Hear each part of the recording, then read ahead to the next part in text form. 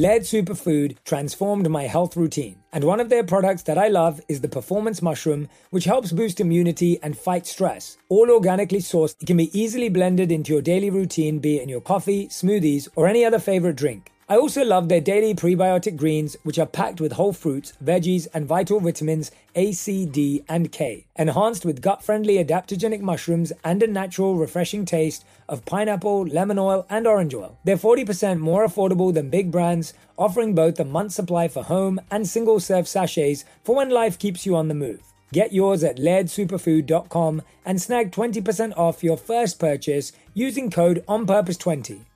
Forget about splurging on a pricey trip to the Mediterranean. Let your taste buds do the traveling instead. Dive into your favorite Mediterranean flavors and score some savings at Whole Foods Market until March 19th. Start with the perfect main course, like sustainable wild-caught sockeye salmon, whole branzini, or some bone-in beef short ribs. And then pair it with the perfect wines from across the region, starting at $8.99. Of course, you must be 21. Please drink responsibly. Taste the Mediterranean now at Whole Foods Market. That was a really painful time. I'm sorry. Please welcome Jada Pinkett Smith. You want out of the pain. Only way out is death. Chris comes to the end of the stage, and he looks at me deeply, sincerely. And he says, I also have a letter from Will.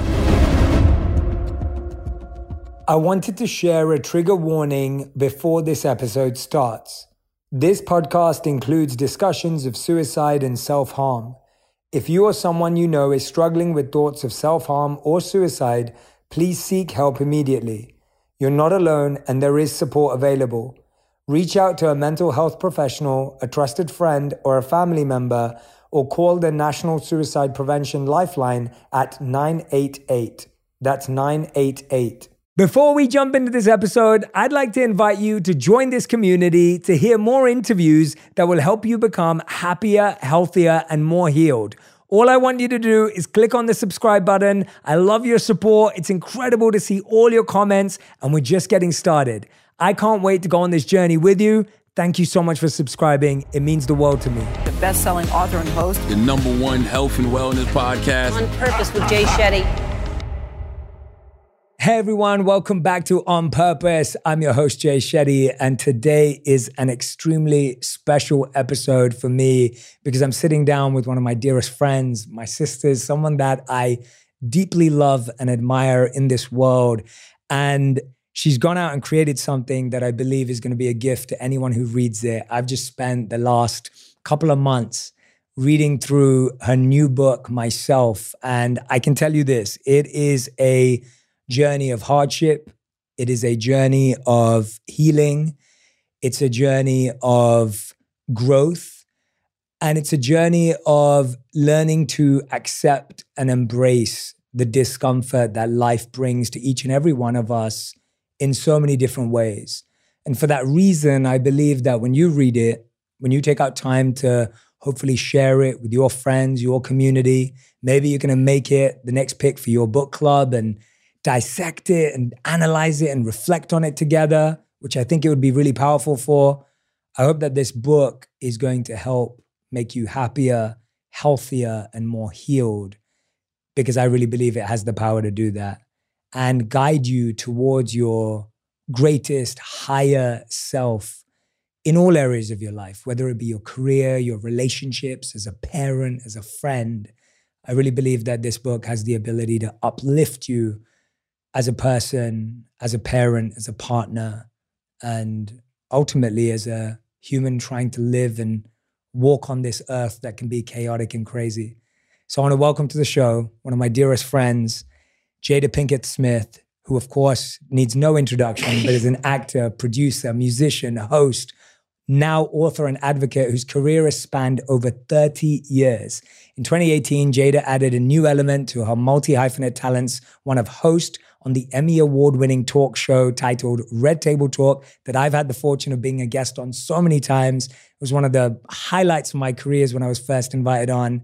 And on the series, Jada, alongside her wonderful daughter Willow and her mom, Adrienne, take a multi-generational approach to discussions that speak to social and cultural issues, which have encouraged open discussions and dialogue among hundreds of millions of people. And a new book is out right now. It's called Worthy. This beautiful cover made of so many wonderful images and a mosaic of tiny little pictures of Jada. But I want to encourage you all to grab a copy of this book. Welcome to the show, Jada Pinkett Smith. Jada? Jay. Now, Jay, before we start. Go on. Can I tell a story? You can. Okay. I had to let your audience know how this book even became. Okay? They have to know, Jay. Okay. All right. So I visit you. I'm here visiting because Swami's here. Radhanath Swami's here. And you had often said, Jada, you should write a book. I'm like, Jay, I don't want to. So this day, once again, you're like, Jada, you should write a book. And I'm like, Jay, I don't want to write a book. You're like, well, you should write a book, Jay. I don't want to write a book. We're going back and forth like siblings. Radhanath comes into the kitchen because Roddy's making a beautiful lunch for us to eat. He comes, he sits down, he goes, Jay, if Jada doesn't want to write a book, she doesn't have to write a book. And you go, well, I think she should write a book. And I was like, oh, did he just talk back to Swami? But I'm going to tell you something. That was really a moment for me, right? Because I said, because I'd been pushing back for a long time. And you talking to me about it. And that moment, I was like, okay, I need you to take that home and I need you to think about it because Jay's your brother. There's something here that you might not be seeing. And it was really that moment that put me on pause. And a couple of days later, I was in meditation and it came to me. And I said, oh my goodness, my journey from unlovable to lovable is a worthy story to tell.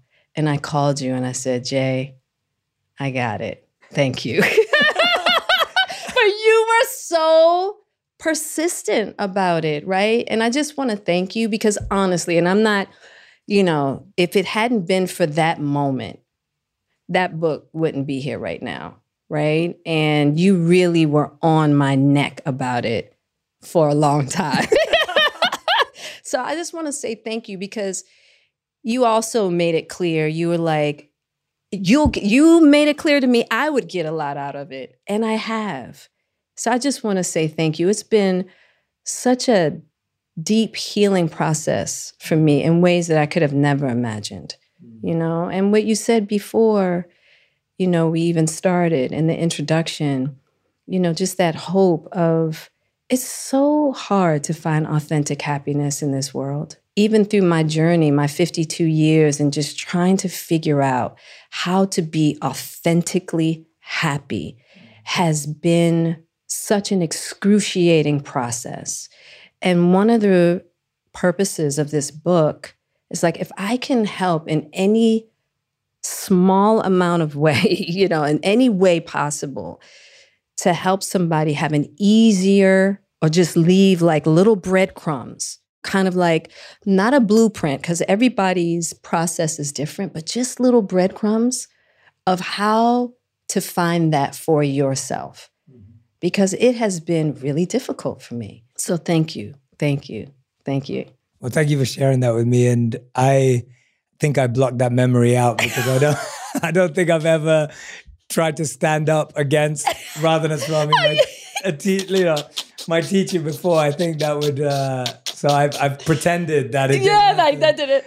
For me, growing up, reading autobiographies is what changed my life. And I think one of the things that I feel we struggle with today is that people's narratives are being told from so many different angles apart from their own.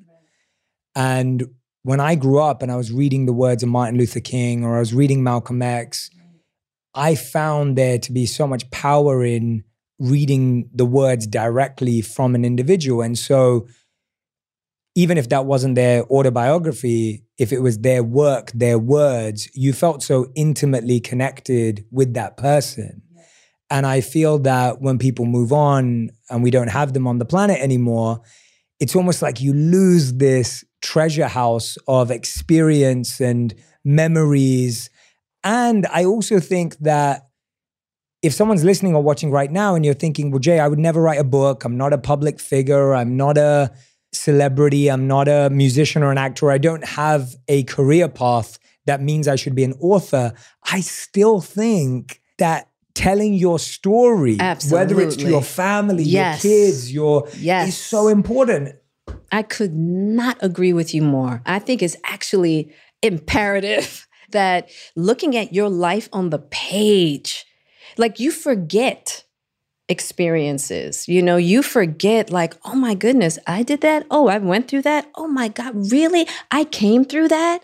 Mm-hmm. It's almost like an homage to yourself, honestly, to really be able to look at your life and go, wow, what a life. Mm-hmm. I think everybody should take some time, even if it's just one, like, because even with Worthy, I took one line, which was unlovable to lovable. So anything in regards to my life that was on that arc, I talked about.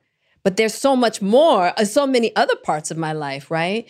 So even if somebody says, you know what, I just want to, write down the happiest moments of my childhood. Mm-hmm. And I want to just look at that on paper, right? But whatever journey somebody decides to pick from their life and to examine thoroughly on the page, I would definitely suggest that because it is really powerful and it's so healing and it will teach you so much about yourself. Absolutely. I couldn't agree more. Let's dive in. Okay. Because that journey of being unlovable to lovable as you're tracing there, I think is a journey that we all have to walk in our own ways. And I think when, I met you, I think 5 years ago now, we've just spent a lot of time together in the last 5 years, hence we have a deep connection. But when I first met you, I was looking at you from the outside. And over the last 5 years, I've got to know you through an inner journey and through family as well and through spending time with your family. And what I found was that we often lose context when you view someone's life from the outside, and when you get closer, the greatest thing you get is context.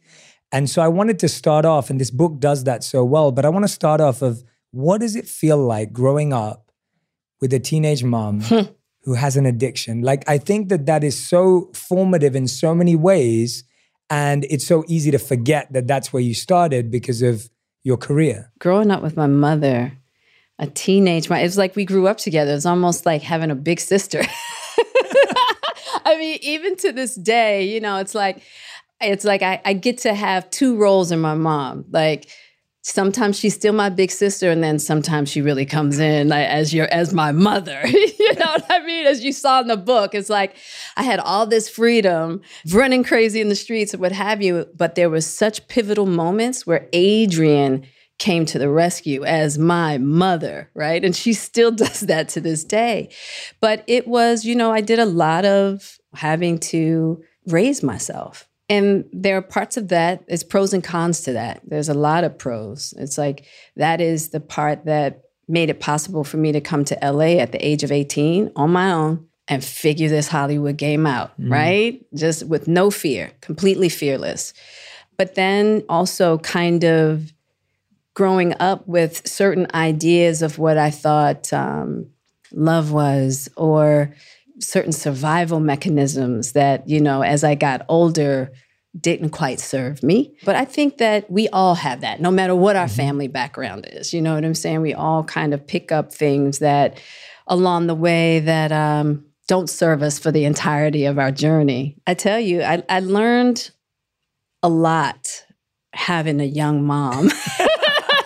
At an early age. I really do think that even with our trials and our challenges, that the Great Supreme gave me the mom I was supposed to have and the most perfect mother and the journey that I was supposed to have to prepare me for other parts of my journey. But, it was challenging and beautiful at the same time. Yeah, and I love Gammy, so I just want to put that. Yeah, we all love Gammy. We all love Gammy. Yeah, and but it's really interesting. There was one line in your book that really kind of cemented that feeling of unlovable to me from that time. And you said there was a time when you felt like you were not being a priority to the two people who gave you life. Like that was line, hard. That really hit me because I was like, that was probably really difficult. And like you had two parents who drugs were their focus and the lifestyle that came with it. I also talk about in the book when my father told me at 7 years old, I can't be your father. And it's just like, wow, okay, what do I do with this? What does a 7-year-old do with that? You just kind of internalize it and you kind of go, okay, what's wrong with me? What is it about me that I'm not enough for these two people to look at me as a priority? Because I see everybody else's parents and it looks like their kids are their priority. So what's wrong with me? So I internalized this idea of not being enough, not being lovable. And it's strange because it's not that I didn't feel like my mother didn't love me. It's just that, am I lovable enough to be the priority? Am I lovable enough for you to show up for me as the mom that I see other moms be, So I definitely internalized that. And I think that I took that into the world of like, I'm just going to constantly having to prove myself. And I'm lovable enough. Yeah. And I think that was some of the messaging that I took from my childhood into my adulthood. And I appreciate you going back to that 7-year-old self because in hindsight and now looking back, you can make sense of it and you can connect the dots. But it's like when you're actually in that position, it's very natural, as you said, to just internalize it. And I think that what's really interesting with your journey is we all have to develop the emotional skills our parents didn't have. Yeah. And the earlier we do that, the easier and simpler life becomes. But often most of our energy goes in thinking, well, I wish they had them or they should have had them. And when I'm listening to you, what I'm hearing is that it's not even the belief that they don't love me or love me enough. It's the belief that somewhere inside, I am not lovable. Yes. Right? It's so inside you. It's not even about them. Absolutely. Yeah, it's like, I'm not valuable. I'm not. Yeah. It's because that's your mirror at first, right? But it's so complicated and nuanced. Do I believe my father loved me? Of course. In the way that he could. I think that he felt the most loving thing he could do was tell me, I can't be your father. And I respected that, even at 7, because I was like, at least somebody's telling me the truth. I've always respected hardcore truths. That is one thing about me. I respect hardcore truths. Doesn't mean I always like them, but I freaking respect them. At 7. Like 7. That lesson started there. That's a gangster hardcore truth to tell a child. But then at the same time, that seed within me that is like, well, are all men like that? Like, if my dad doesn't love me, how is any man gonna love me? I didn't realize that at 7. Mm-hmm. That's when I started getting into like 16, 17, when I start, having those kind of intimate relationships with men and realizing, oh wow, this area is quite unhealthy. Yeah. You know what I mean? Yeah. Of just like how I viewed myself. I was either giving too much or not enough. I'm either hot or super cold. Emotionally. Yeah. And so trying to regulate and understand, because, my understanding is that a young girl's first relationship and understanding of love is with her father. I didn't have that at all. Mm-hmm. So I'm still learning. Yeah. I'm still really immature in that area of just emotional development around intimacy with masculinity. I know that now, whereas before I didn't know that. Yeah, you're not aware. Yeah, I'm not aware. Like, this is just what it is. And then growing up in an environment with so much violence and so much aggression, and oh man, it was like, what do you do with all that? And trying to just like unpack all of it to just figure out like, oh, life is about love. It's not about power and ego and winning and losing. I mean, it's taken me, I'm 52. Just now understanding that. It's been a wild ride, but you know what? Every day I thank the Great Supreme for the journey and just for giving me the awakenings, the little awakenings that I get about love and just my willingness to have it, you know, really wanting to understand what love is all about. But I do have to give my grandmother a lot of credit. Yeah, I was going to talk about it. Yeah, Marion really... I had all these different seeds that were planted in me. And Marion's seed, that goes to show you how the legacy of love will overpower everything. It is the legacy of love that my grandmother instilled in me, and also the desire to search. She always had me understand that the world is full of treasures. Get out there and find them. She instilled that in me at a very young age. And she also instilled in me that I was special. But I was her first grandchild. You know, I was her first grandchild. There you go, make it excuse. Right, well, I'm just saying, I was her first grandchild. And so she really made me think that I could be and do anything. Being the child of two addicts on one side, and then my grandmother instilling in me like, no, I'm telling you, you got something, kid.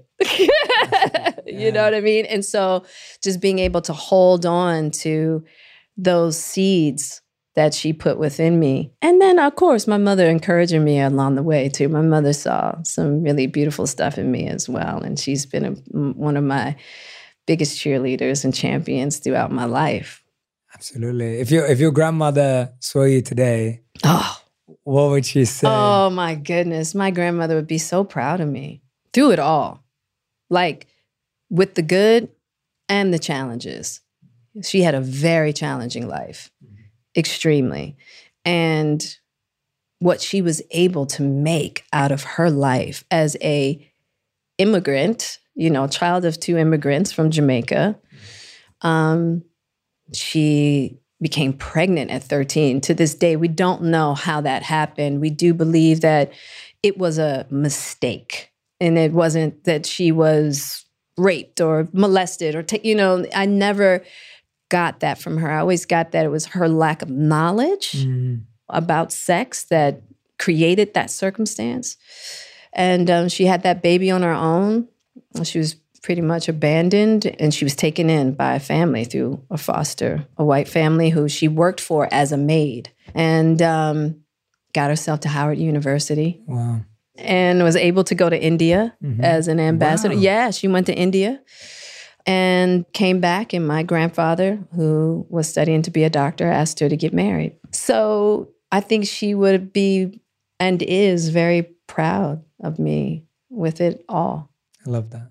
That's special to feel that if someone is to look back.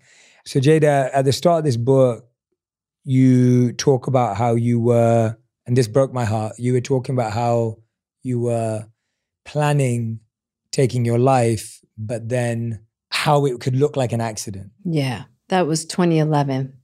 That was my 40th birthday, my 40th year, actually. When I was reading that, I was just thinking to myself, I was like, what were you hoping that would achieve? Like, what were you hoping that would solve? Talk us through that. Yeah, it's funny because when you're in those states, you're not clear. It's not like it's going to make rational sense, right? You want out of the pain, and you cannot imagine your only way out is death. You think in your mind you've tried everything, and you're like, it's all I got. I can't do this. I can't keep doing this. And so that's your only solution. And I tell people all the time, we've had a lot of different spotlighted people who have taken their life. People call, I cannot believe it. And I'm like, you just never know what somebody's going through. And there are certain people that have a high tolerance for being able to put on a good face in order to not burden people. Mm-hmm. But what is really interesting is that when you have a plan, sometimes that gives you enough energy to just keep going because you're like, okay, I got a good plan. Mm-hmm. So if this gets really bad, I know where to go. Mm-hmm. And you're like, okay, I'm just going to keep trying to figure this out. But I got this plan. And it's really tough because you don't want to, for personalities like myself, you don't want to burden anybody. And you're like, look, if I can't figure out how to get out of this, nobody else is going to be able to figure this out either. Mm-hmm. That was a really, really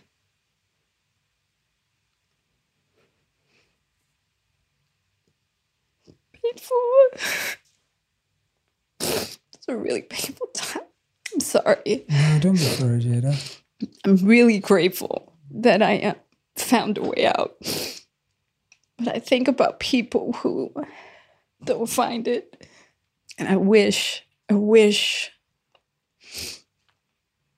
there was like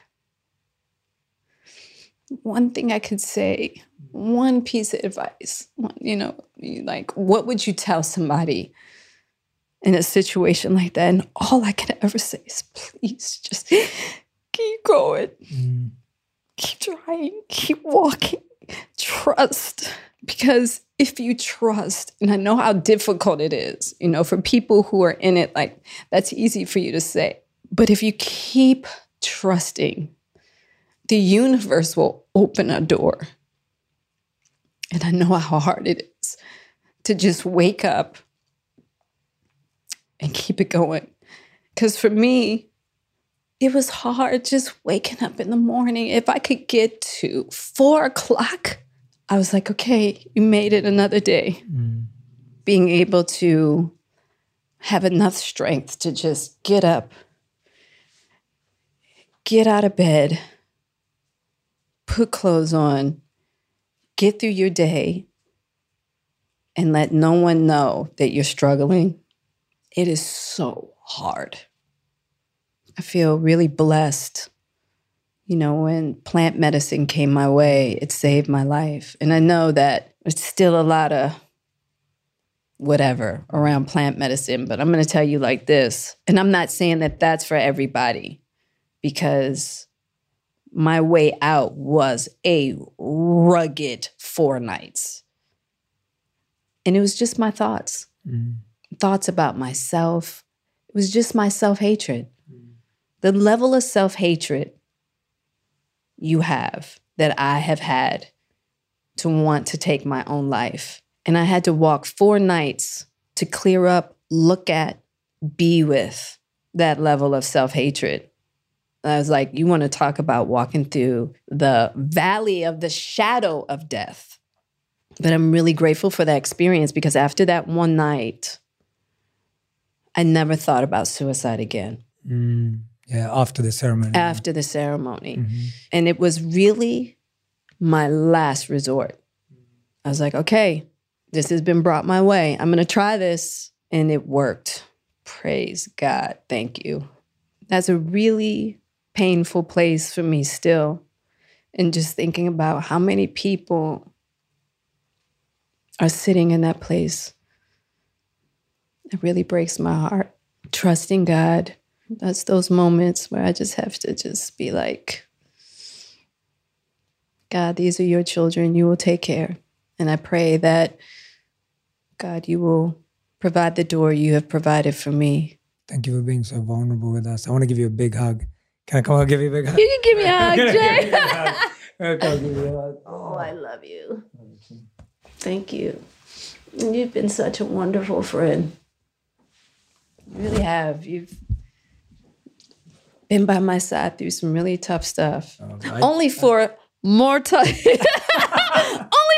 challenges to come along the way. I'm so glad. I wouldn't have had the fortune of getting to meet you, and I'm really glad that you were so vulnerable with us just now, because I really feel like there's more people than we think that have those thoughts. Trust and believe it. Yeah, there's just... Trust and believe it. There's people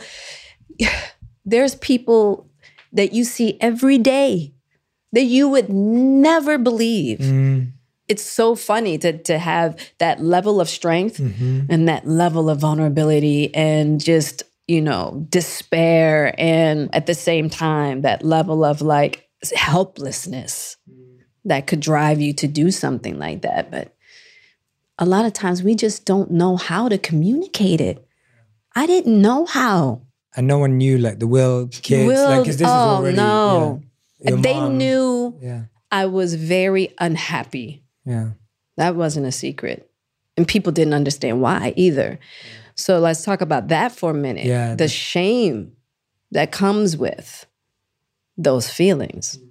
And specifically, like everybody feels that level of shame. I don't care what station of life you're existing in. And I would say I'm unhappy and people would look at me like I'm crazy. What are you unhappy about? And so then I just went in even more because I was like, they're right. Look what you've accomplished. You've got this great family. You've got a great life. Yeah, you got the house. You got the house, the car, this and that. What's your problem? So then that's a hot cup of shame. So then I just shut down.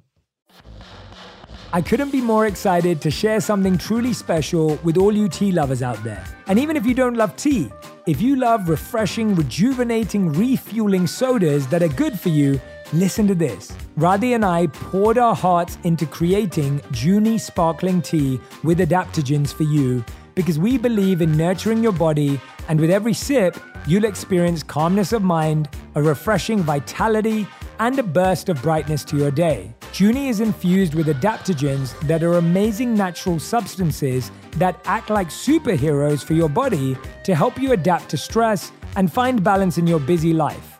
Our Super 5 blend of these powerful ingredients include green tea, ashwagandha, acerola cherry, and lion's mane mushroom, and these may help boost your metabolism, give you a natural kick of caffeine, combat stress, pack your body with antioxidants, and stimulate brain function. Even better, Junie has 0 sugar and only 5 calories per can.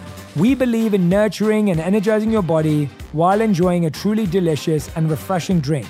So visit drinkjunie.com today to elevate your wellness journey and use code ONPURPOSE to receive 15% off your first order. That's drinkjuni.com.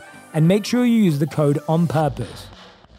That's such a great note to put out there because I think so many times we think like that about maybe our friends. Yes. It's like you have so much. Yeah. You have so much. Yeah. It's like that language can be so. Yeah. And I would suggest to anybody, don't say that. Yeah. Don't say that to somebody who's saying, I'm having a tough time. I'm struggling. You have this, you have that. No, what's going on? Tell me.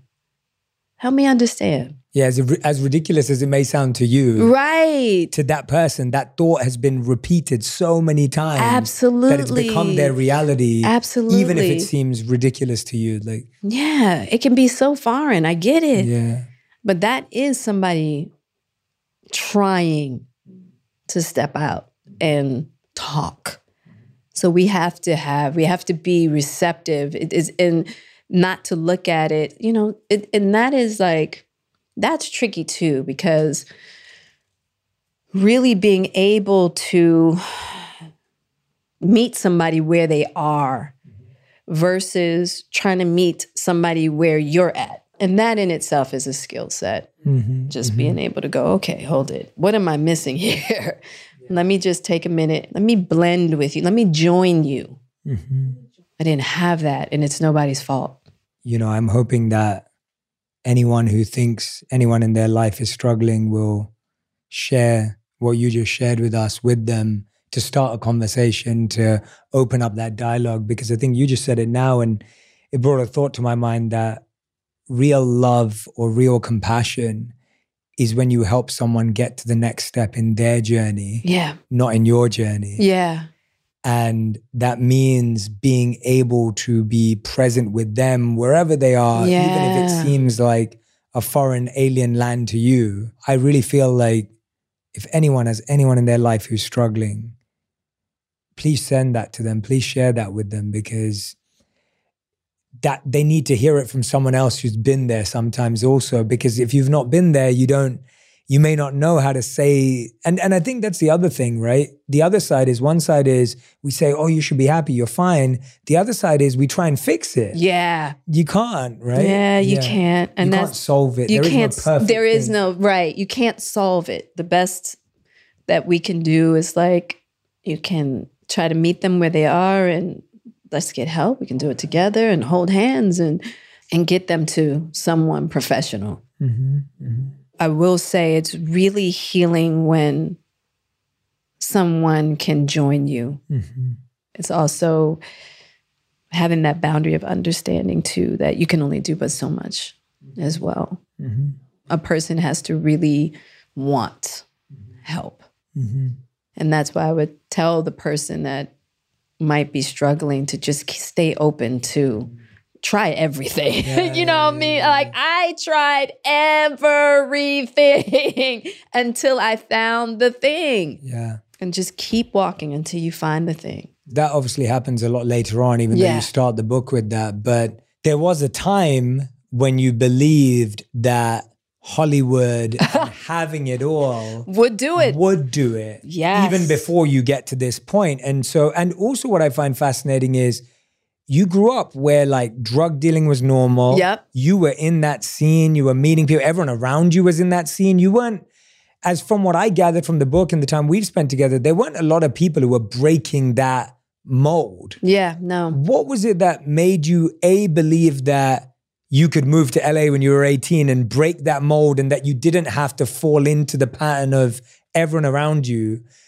And at the same time, secondly, what was it that made you believe that would solve it, that was what was missing? Thank goodness along the way, I had great mentors like Donald Hicken, at Baltimore School for the Arts that was like, Jada, you've got more talent in the pinky of your little pinky than most people have in their whole bodies, that he forced me to go, into that audition for North Carolina School for the Arts. And that's what got me out of Baltimore, so that I could just get away from that lifestyle and break that mentality, right?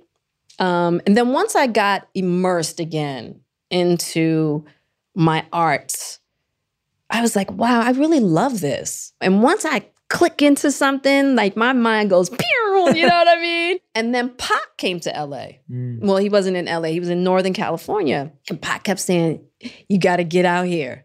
It's popping. You know what I mean? And now he's like, you got to come out here and visit. And so I was like, all right, I'm going to get out there. Pac was another one too that was just like, you got it. Jada, you got it. And I'm like, all right, I'm coming. So I told my mom, I was like, you got two choices. Because I still wasn't quite sure yet. I was like, I could go to LA and see if I can do this Hollywood thing, or I could become a lawyer and take all my dramatics to the court, right? To the courthouse. And she said, we're going to LA. Wow. Once I got to LA, I was like, you're here. Make it happen. And part of what made me think that I could do it wasn't just about talent, but was just my perseverance and just my go. I'm a pit bull when it comes to when I want something, especially in my youth. I'm not so much a pit bull anymore.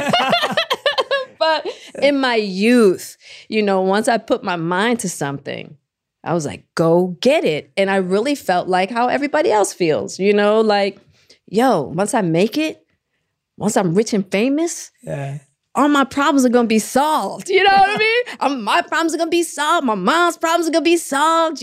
Everybody's problems are going to be solved. I got this. You know what I'm saying? And that was a trip because that wasn't the case. And I think that that's still prevalent. People feel like once you get to a certain level of success, you are exempt from the human experience. You are exempt from the human condition. And the truth is, That is not the case. And let me tell you, I had an existential drop in realizing, hold it, wait a minute. Hold it. Like, my career is popping. I got money. I'm hot. People are pursuing you. I got every dude everywhere wanting it. You know what I mean? Like, I can have anybody I want. Why am I not happy? God, now this wasn't the plan. I couldn't believe it because that was the whole idea. You make it. You pull yourself up by your own bootstraps. You make it and life's great. And thank goodness at that particular point in time, I had Pac that I could go, like we could share that together because he was going through the same existential disappointment. He thought the same thing. That was like the beginning of just like, wait a minute. Then if it's not this, then what is it? It's incredible. Like, you had a supportive friend in Tupac. You had this amazing friend who was saying, you've got this, you're talented. And that can really help. Yeah. And at the same time, there's a whole nother inner journey that has to happen with it. So that was externally, it was empowering, it was inspiring, it was great to have someone believe in you. And we all need that. Yeah. And at the same time, it was like this other reminder of the inner world was not together at all and being completely ignored. You know, and it would take me years to realize that, oh no, it's not just about what's happening on the outside, Jada. But if your inner world is not your foundation, it's all sandcastles. You know, I had a nervous breakdown, then I moved to Baltimore, I get a farmhouse there, and I'm like, okay, I'm just gonna get out of LA. So I'm making a geographical move. I'm like, I just gotta get back to my roots. You know, I gotta get back to my roots. And then Will comes along, and I'm like, maybe that's it. I need a man, you know? And then it's like, latch onto that. It's like, okay, that's my new Prozac. Will, you know, now it's his job to make my life better. That doesn't work either. So the ego is just attached to all these different exterior things until eventually I had to crash into really having to look at the shambles of my inner world and rebuild it. And I say rebuild it because I feel like when we're born, that inner world is intact. But I had to really strip it all down, Jay, to the bare bones, the bolts, and just start inwardly from the bottom and just build. And it's been a wild ride.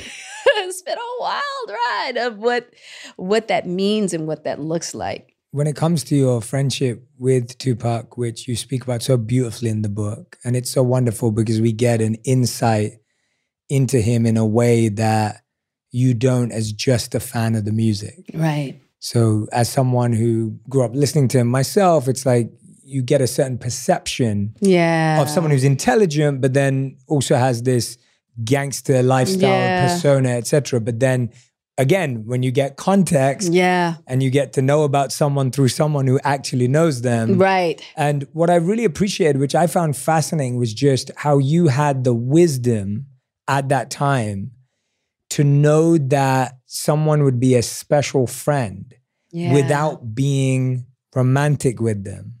Yeah. Talk to us about it, because I feel like a lot of people struggle. Yeah. He was obviously into you and when you first met, etc., the way you describe it, but it's like, and there's even one point where you dare him to kiss you. Yeah, exactly. Which is brilliant. Yeah. And I want you to tell that. But what I find fascinating and what I want to help people with here is like, how were you able to create and build a relationship with someone, knowing initially that it was based on some attraction, right? But actually you knew there was so much more to it. How were you able to allow that to unfold? Because I think so many of us get so scared if we're not into someone, we go, oh God, I'm just going to push them away. Yeah. Or that person eventually tries to make a move anyway. But here it was like this beautiful respect, you both created that. Yeah, we both did. We both had the intelligence. You know, we were both really young. So I thank the great Supreme for this too, that there was no physical chemistry between us. I mean, literally, It was like, and I try to explain this to people.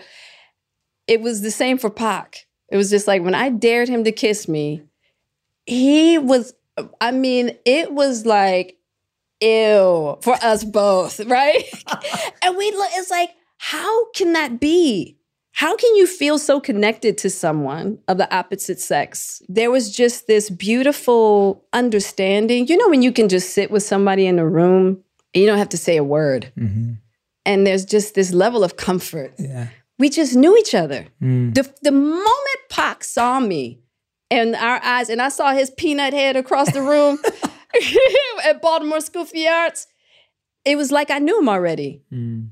We just got each other. I just understood him. Mm. In that understanding, and he understood me, so we could pull each other's coattails, but we could also join each other. When I talk about that joining, when you can sit with somebody and really feel like they see you, they understand you, they care about you, and they're going to be there by you no matter what.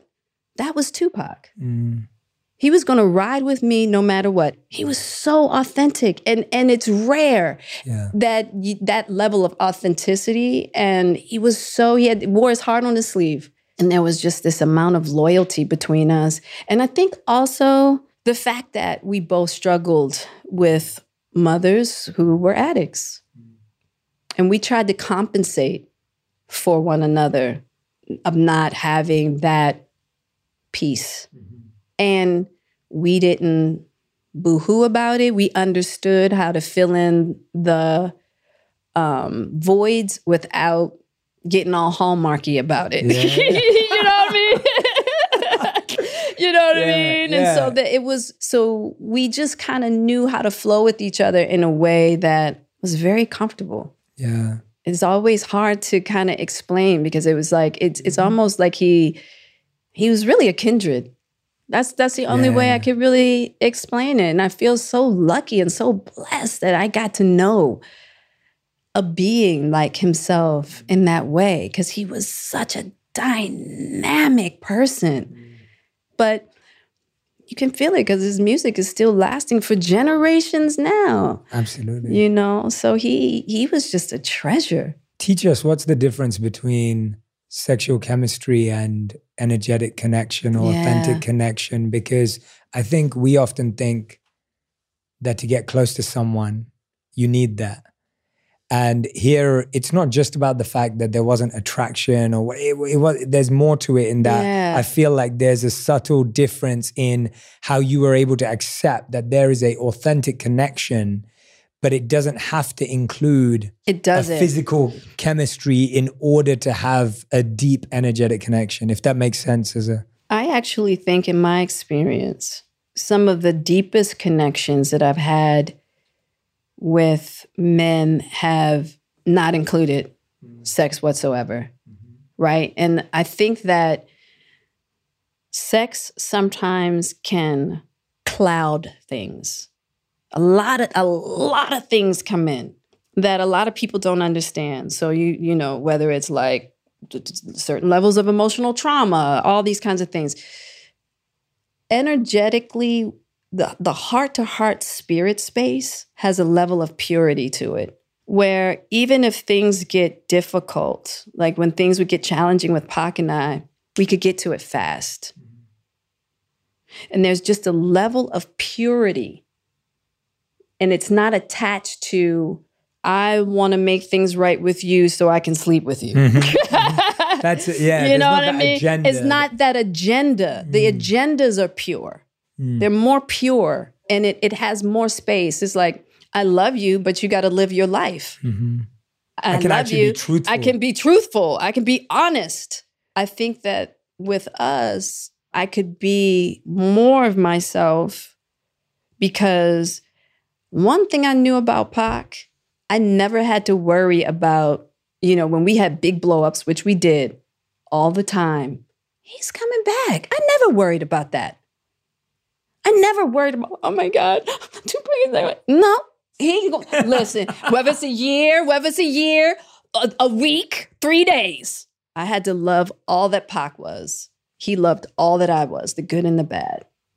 And he was going to be right there with that. and vice versa. That was one of the most beautiful aspects of our relationship. We didn't have to fake it. We didn't have to like pretend to be other things. And we could be honest. He could pull my coattails. I could pull his coattails. I could give him all the praise and love on him all I wanted to and not have to worry about, oh, now we're going to have sex. You know, like none of that. Because that wasn't happening. We just didn't have that chemistry. We just didn't have it. Yeah. I think if Pac had survived Vegas, he and Will would have ended up being really good friends. You know, they would have had a lot to offer one another. And funny enough, Will was the only person, when I started dating him, Pac never said anything. If I dated anybody else, Pac had something to say. He didn't think anybody was good enough, which I understand, right? But when I started dating Will, he didn't say anything, which meant to me, in his own way, he approved. Yeah, well, if they didn't say anything. Right, he didn't say anything, which was like, okay, and not a word, which made me believe he approved. Yeah, no, I think it's so beautiful to reflect on that friendship, because I think it's so hope-giving to so many people who, you know, sometimes lose out on those kind of relationships because we don't see where else it can go. Oh, it could go there's so much many value. There's so much value to that.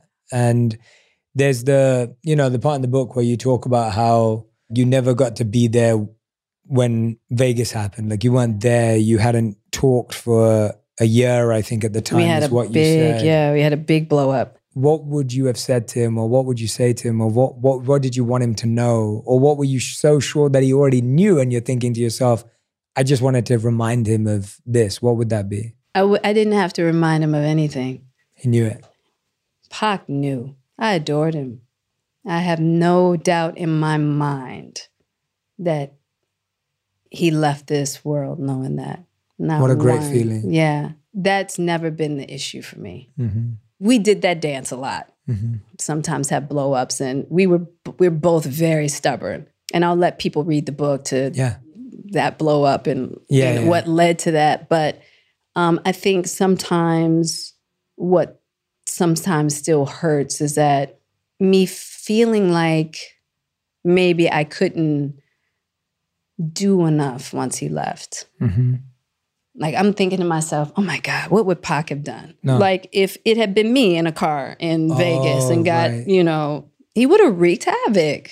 So that ego sometimes comes into play, like just feeling so helpless that he was taken in that way and there was nothing I could do to this day that gnaws at me. You know, for what it's worth, I really believe that the way you write, and by the way, everyone who's listening and watching, there is so much more to unpack in the book, which I highly recommend you read as you're going through it, and you'll come to this part. But I really believe that the way you honor and appreciate and respect your dear friend in the book is really beautiful and special. And it's like, it's hard to describe as well, but it's a really wonderful lens into a human that is so, larger than life in so many ways. And I wanted to also there's been so many misconceptions about our relationship because people are like, have a difficult time understanding that he and I could actually be friends. But just wanted to give people just an insight on, the beauty of our friendship that I just cherish to this day so very much, And I wanted to give people a different outlook just of who he was, and I'll say who he is because he still exists. Of course. But so I really wanted that to come across. Yeah. Yeah. Well, we got to understand him, I think, through you, through the perspective of not a rapper, not an icon, but a human and a friend, and like what he was like as a friend. And I think that that's a very intimate way to know about someone. So I love that. I wanted to talk to you about, you mentioned there, you were like, Will was the only person that Tupac didn't have an issue with. That I dated. And I love that. And you know how much, I've always been open about it and we've talked about it. And I met Will through you. And it's like, I've always said that when I met you and the whole family, and when I met him, you were everything and more. All of you are everything and more. Right. And what I mean by that is everything I'd wanted you to be, plus so much more. Right. And he's that too, in so many ways. And I think that it's really interesting because when you're talking about in the book of like, I love the conversation you refer to when you're like, your mum's like, you know, get him off the phone. Like, that's one of her moments of being Adrian. Right. Yes, exactly. But what I love about it the most is that it is true that from the outside, as you set it up, it looks like a fairy tale. And it felt like that. And what I find really fascinating about this again and again and again, pretty much with everyone, is that there is no fairy tale love anywhere on planet Earth. On the planet. And you know, in our own little way, I always talk about this with me and Radhi too. It's like we'll do an interview together where Radhi will tell me all the challenges she has with me and she'll be crying and upset. And then everyone in the comments will still be like, you guys are so cute. And I'm like, no, we're not trying to say we're cute. Like this is like real issues, like real stuff that, you know, we've talked about it. Obviously you spend a ton of time with me and Radhi. And so I think for me, what's really interesting is that yes, from the outside, when you see two incredible actors, performers, artists, talent get together, you're like, wow, powerhouse couple. Everyone projects their expectations. You have beautiful, adorable kids, you know, like Jaden's acting and he's like the cutest thing in the world. And then Willow too. And it's like, it's so interesting because we like to build up our dreams in people. And we like to project our dreams onto people because I think as viewers, it makes us believe that it's possible. Yeah.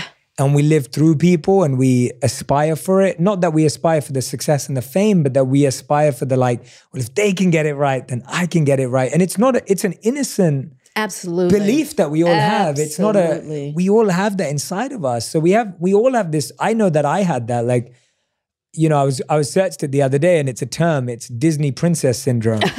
And I was like, I've had Disney princess syndrome, like myself, like a ton of times. And it's so fascinating for anyone who doesn't get the reference. The point is that every Disney princess is always looking for her prince. Oh yeah. And I would say, regardless of gender, that's true. Like I feel that way where I've been looking for my princess or my win or my award or whatever it may be.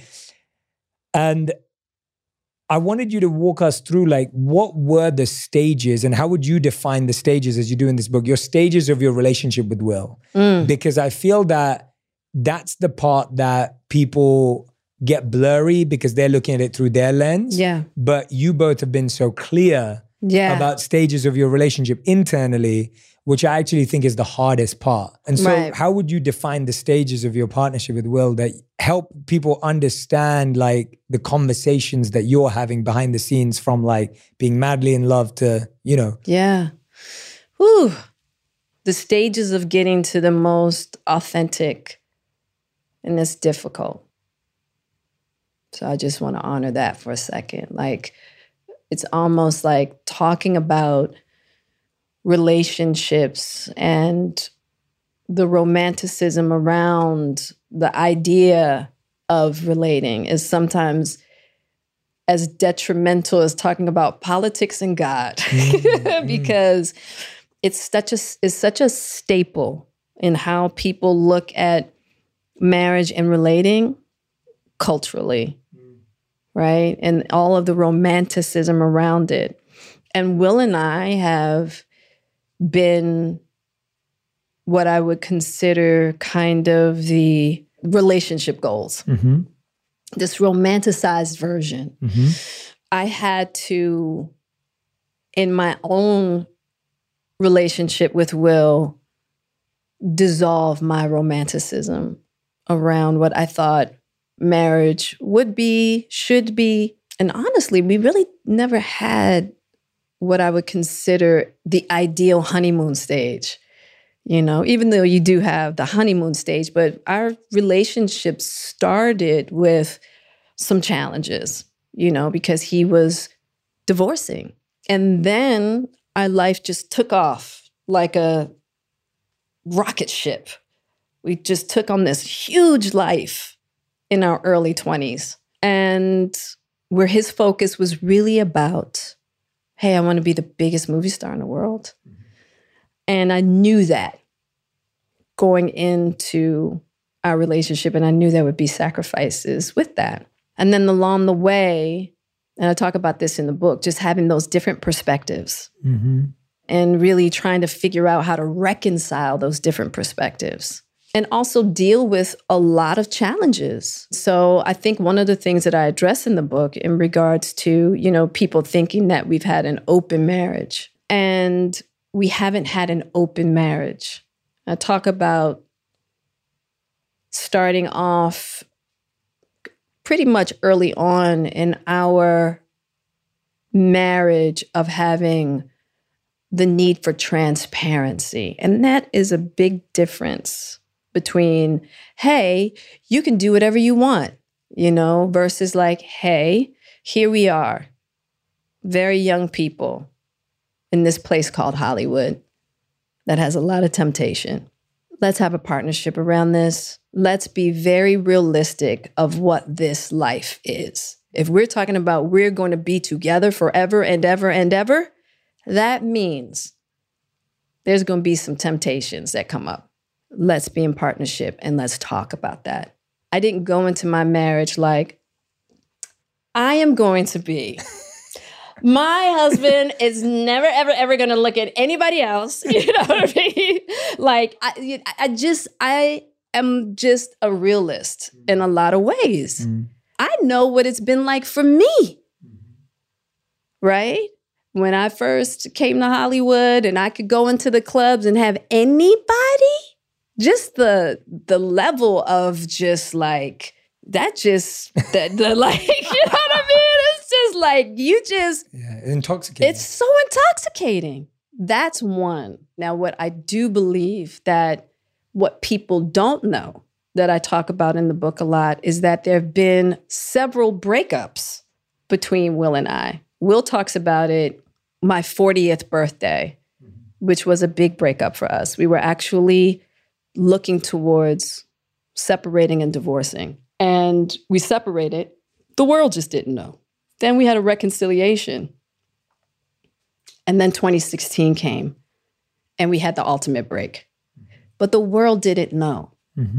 And I think that that's where some of the misconception about having an open marriage came into play, because we were living lives as single people and the world didn't know. Over the span of 12 years of just trying to figure out this thing called love and marriage between Will and I, it's been a trip. And I think that even with that entanglement piece, which I talk about extensively in the book, how I played a part in the misconception of that narrative of allowing myself to be portrayed as an adulteress, allowing myself to be portrayed as someone that had betrayed Will. And that wasn't the case. We broke up in 2016. He went on to live a life as a single man. I went on to live a life as a single woman. And then when we had the talk at the red table, I was going to go to the red table by myself to talk about the entanglement. But Will decided he wanted to come with me. And we were going to then tell the world, hey, we haven't been together. And this happened during that time. Well, when we got to the table, Will wasn't ready. He wasn't ready. He wasn't ready for the world to know that. I had to respect that. Well, I didn't have to, but I wanted to. But I was ready. I was ready to let go of the persona I had created around myself that had put me in a golden cage. I wanted to let that go. And so I had to stay on my journey. I had to stay on my path while also respecting that Will wasn't ready. So I said, you know what? This is my mess anyway. I'm going to take this heat, because guess what? The heat is coming either way. Whether when we decide to get divorced, when we decide to separate, whatever. This is my practice run. Strip it down. Let it go, Jada. And then let's see what's left. I didn't have to put that particular show out, but I had already gotten myself so ready for that journey for myself. And to me, that was moving closer to my freedom than holding back and creating a narrative that I felt like was just going to entrap me more. And as difficult as it's been, because the irony is I spent so much of our relationship having this open communication between he and I, creating this beautiful friendship of authenticity and honesty.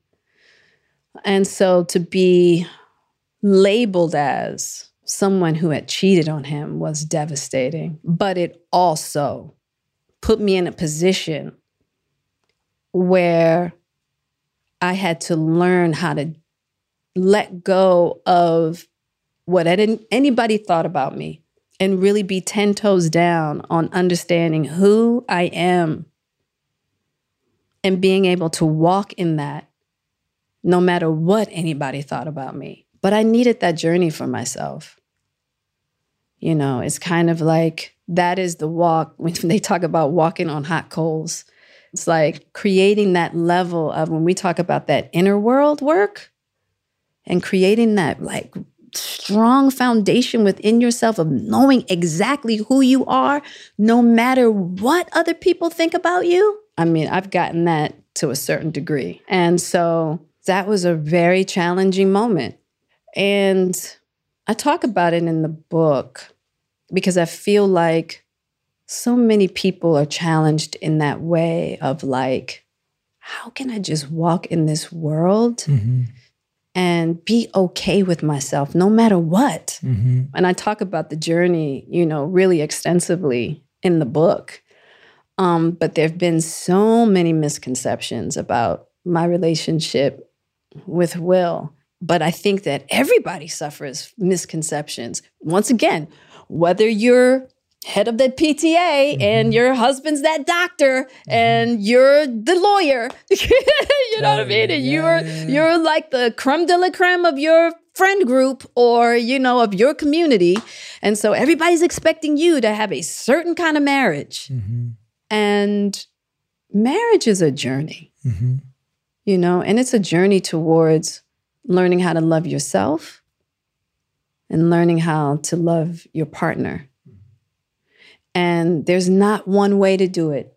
And everybody, I think we do that journey a real disservice of trying to make it this cookie cut thing. Like, no, you can only do it this way.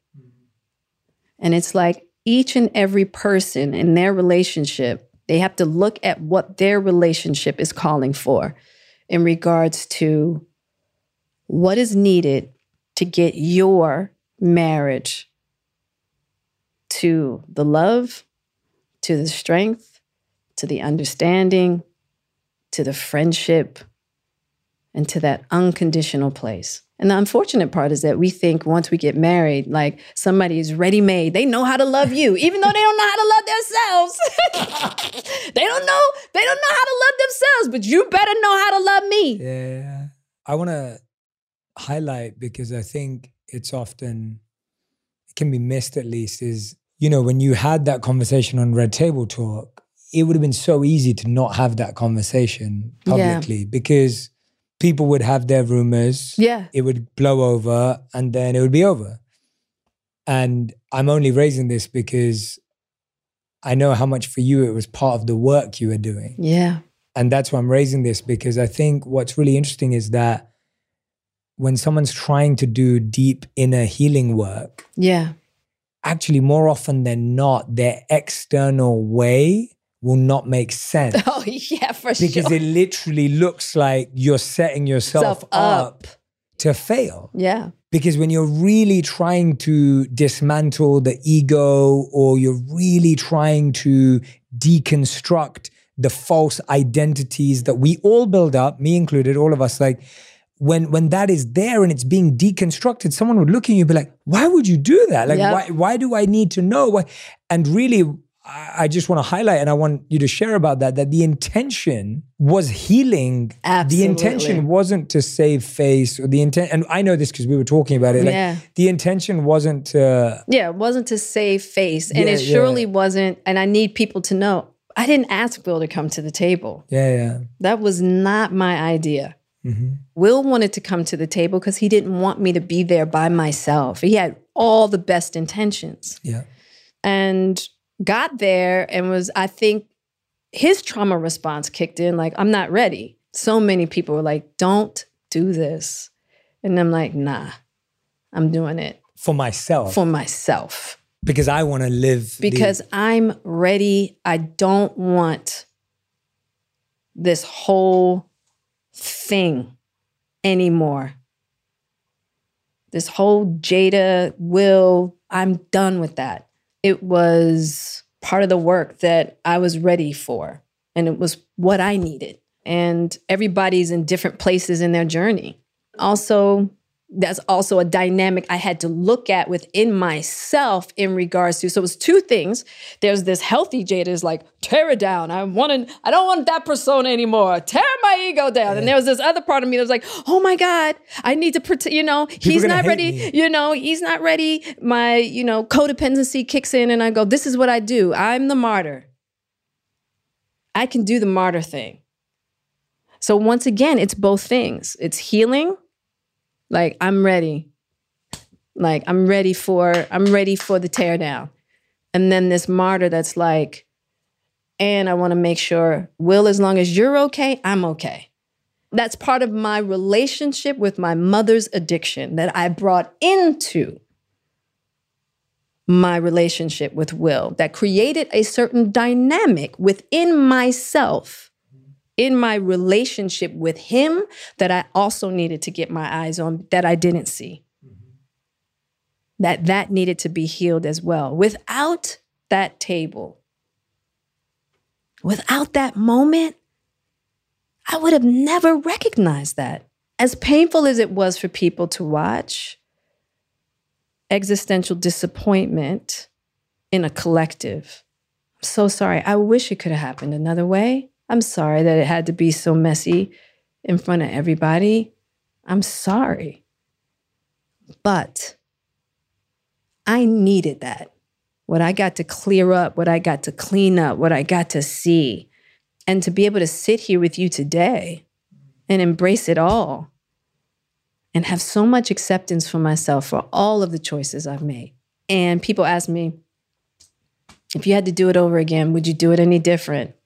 I don't think so. As a person with a very deep voice, I'm hired all the time for advertising campaigns. But a deep voice doesn't sell B2B, and advertising on the wrong platform doesn't sell B2B either. That's why if you're a B2B marketer, you should use LinkedIn ads. LinkedIn has the targeting capabilities to help you reach the world's largest professional audience. That's right, over 70 million decision makers all in one place. All the big wigs, then medium wigs. Also small wigs who are on the path to becoming big wigs. Okay, that's enough about wigs. LinkedIn ads allows you to focus on getting your B2B message to the right people. So, does that mean you should use ads on LinkedIn instead of hiring me, the man with the deepest voice in the world? Yes. Yes, it does. Get started today and see why LinkedIn is the place to be to be. We'll even give you a $100 credit on your next campaign. Go to linkedin.com/onpurpose to claim your credit. That's linkedin.com/onpurpose. Terms and conditions apply. I've always been on this mission to find things that really line up with what I care about for a healthier lifestyle. And that's when I discovered Laird Superfood. It felt like discovering a perfect match, something that totally clicked with what I believe in and my goal for better health. One of their products that I absolutely love is their performance mushroom. They've collected some of the most powerful mushrooms in nature and brought them together in this amazing superfood blend. These different types of natural mushrooms, such as chaga, lion's mane, cordyceps, and maitake, are praised for their talent in fighting stress, supporting your immune system, and giving your brain a boost. Another one that I love is their daily prebiotic greens. Each serving is a complete mix of fruits and vegetables, fixing a common problem, which is that 90% of Americans don't get enough vegetables, and 80% don't get enough fruit in their diets. They taste like a light citrus burst from real food, such as pineapple, lemon oil, and orange oil, fruit powders such as apple, no heavy sugars, syrups, or stevia. These greens are 40% more affordable than other big brands. You can get a month's supply in a bag for your daily routine at home, or grab the single-serve sachets for when you're on the go. Check out lairdsuperfood.com and grab yours today. Use the code ONPURPOSE20 when you check out and score 20% off your first purchase. Easter is right around the corner. That's right, this year, Easter is Sunday, March 31st. Hop into some serious savings with 20% off pickup orders now through March 30th. Use promo code SPRING20 to save on all the things you need to build baskets they'll love at CVS. Find trending beauty buys, chocolate bunnies, delightful toys for kids, and so much more. Visit cvs.com/Easter for details.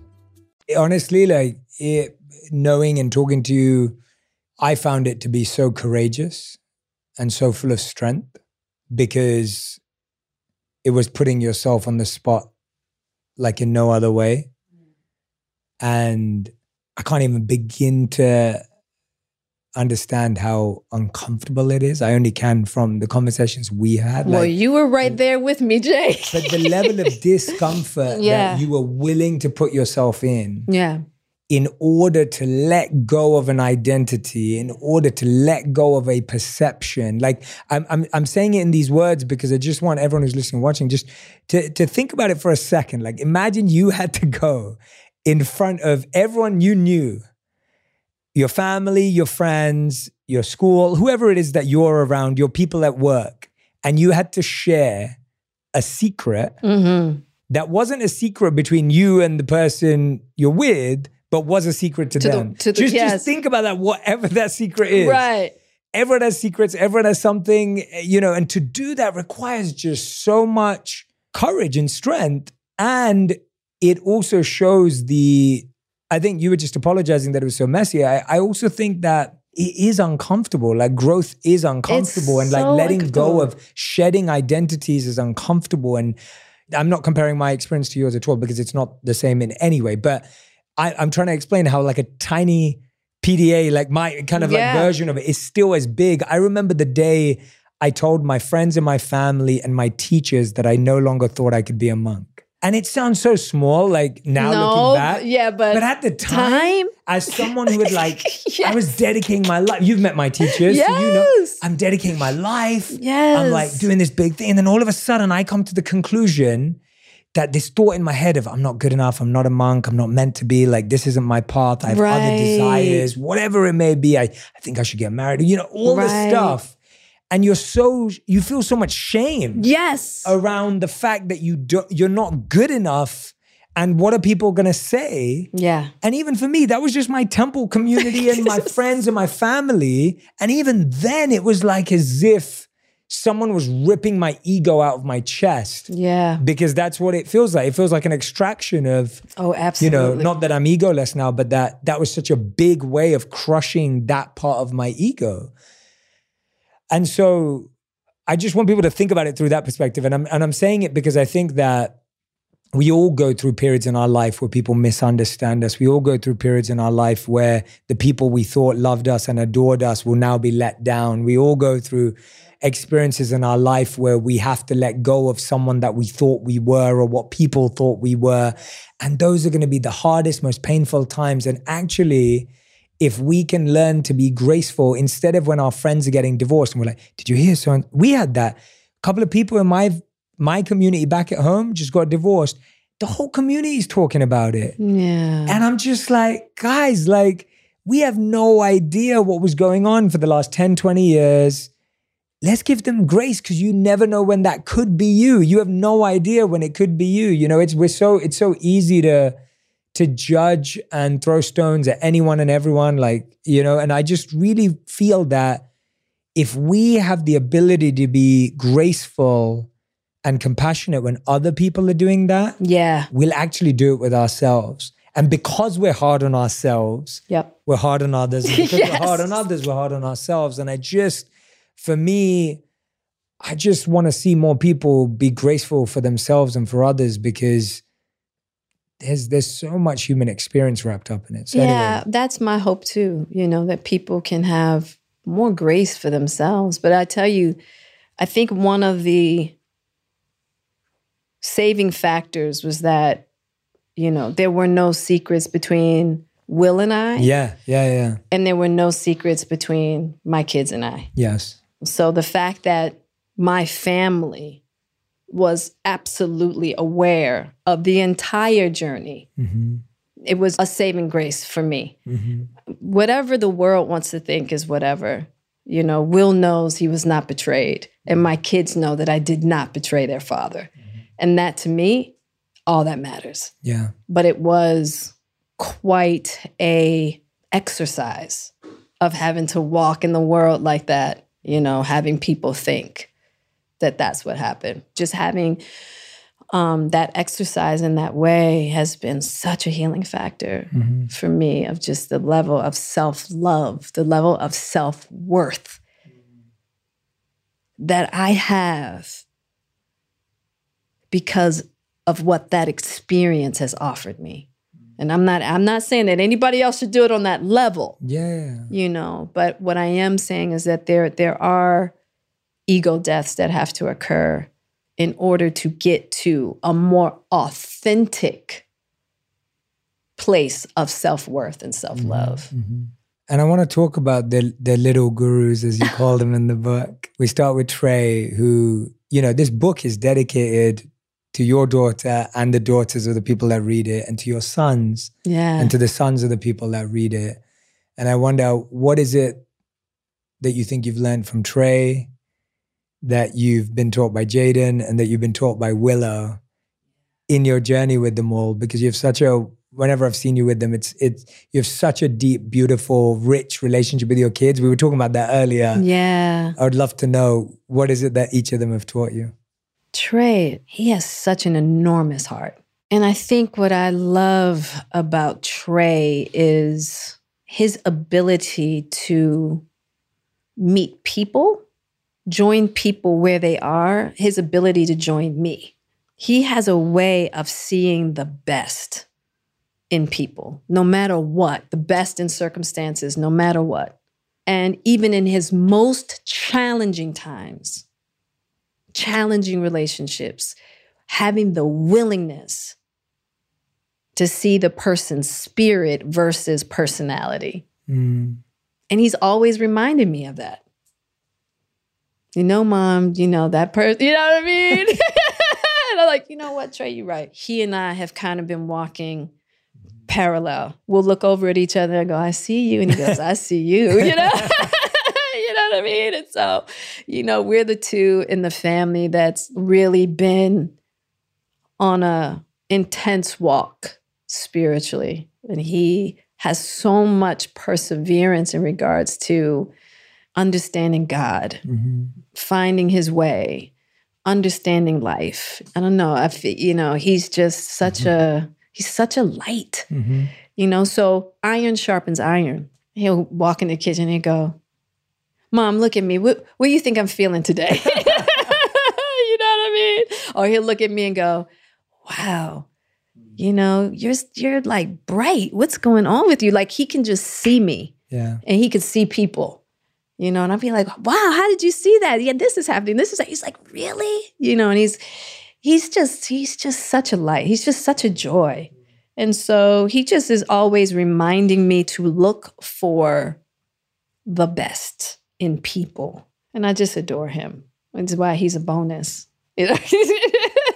You know? I love it. And then Willow, she's such a fireball. I mean, she is like the mirror of the fire of my soul. When I tell you, she is the mirror of that. Like, I get to see myself in her in so many ways.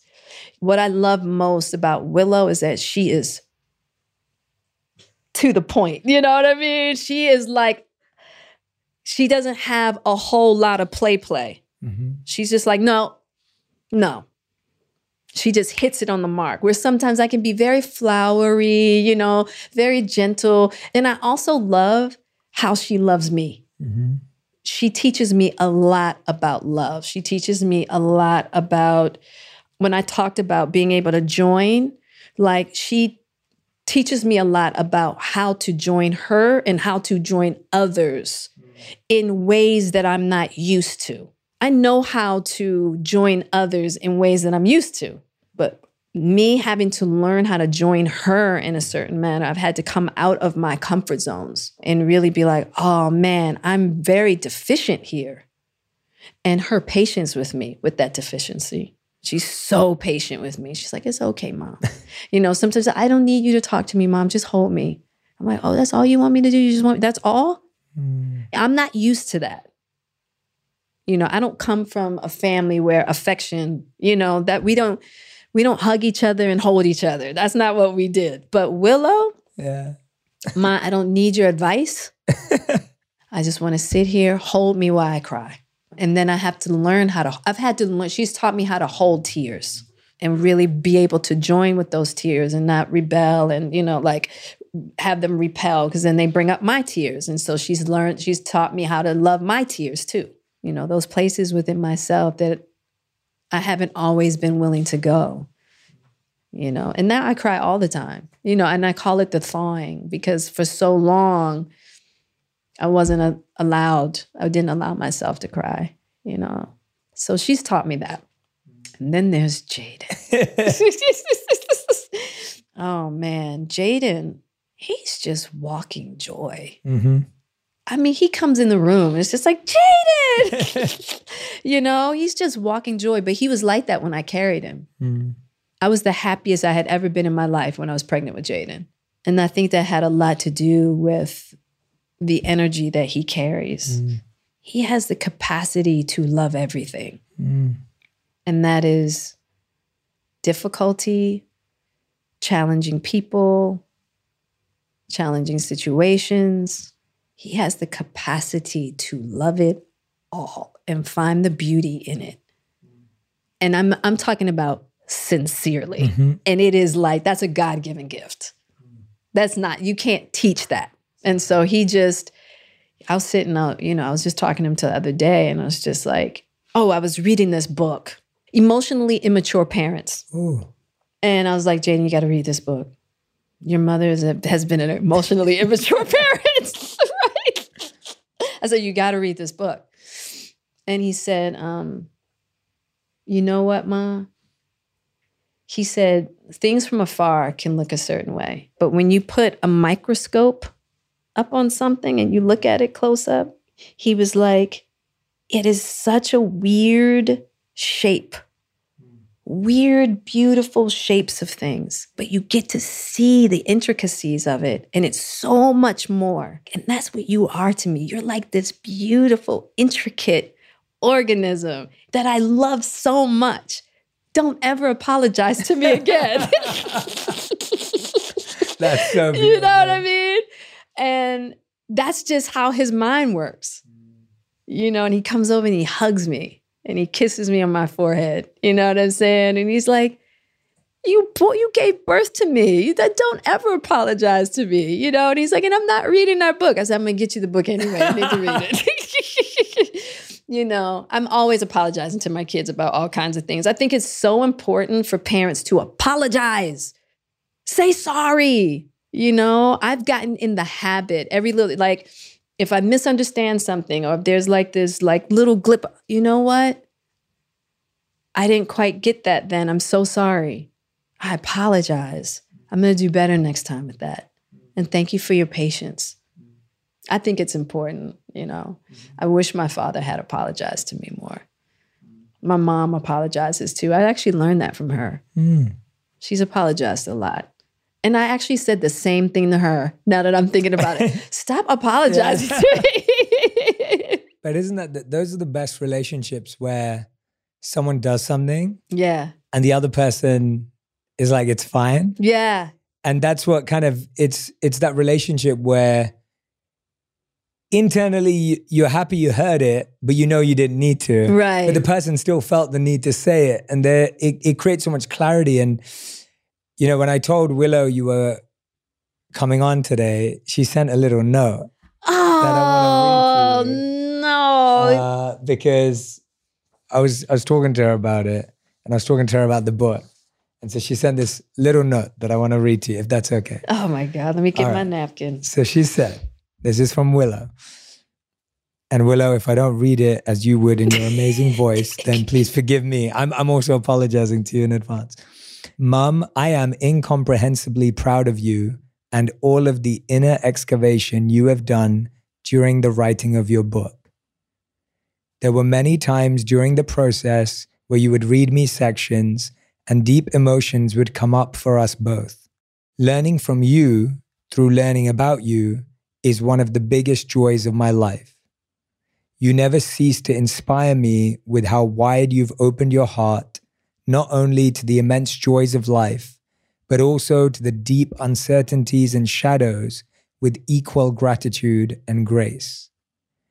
You have shown me true tenderness and true strength come from the same place within, and that is something that I aspire to show others. Thank you for loving me. I'm so grateful for you. And the guru, that's the little guru right there.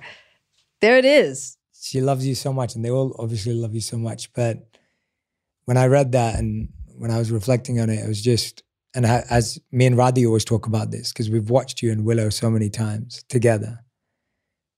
And it has been so inspiring to us to see that connection you both have and the openness you have with your kids and how well they understand you. And, you know, as you were just saying, you're always apologizing, but that's what they're seeing.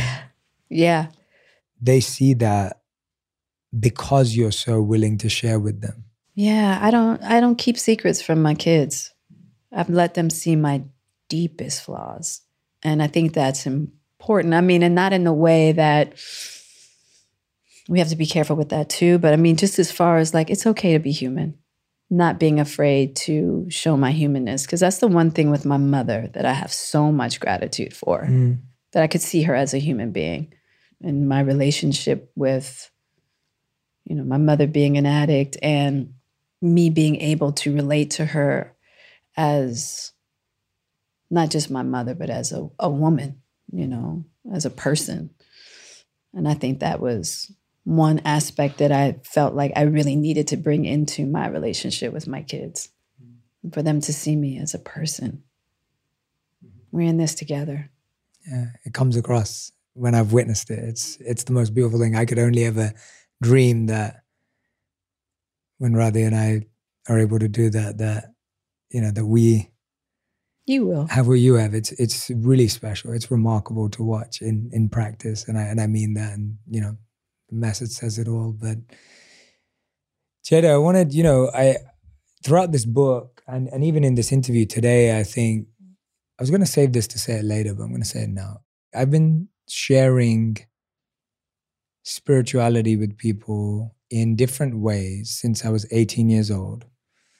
And I was so young and immature then in my spirituality, and I still am today, and that will always continue. And I've just been fortunate to sit at the feet of incredible teachers and mentors. And so any realization I've had earlier than I should have had it is because of sitting with elders and, you know, sitting with the teachers I've introduced you to. And I've rarely met someone who's as eager for healing as you. I don't think I've met a family that's more, where healing is the top priority. Right.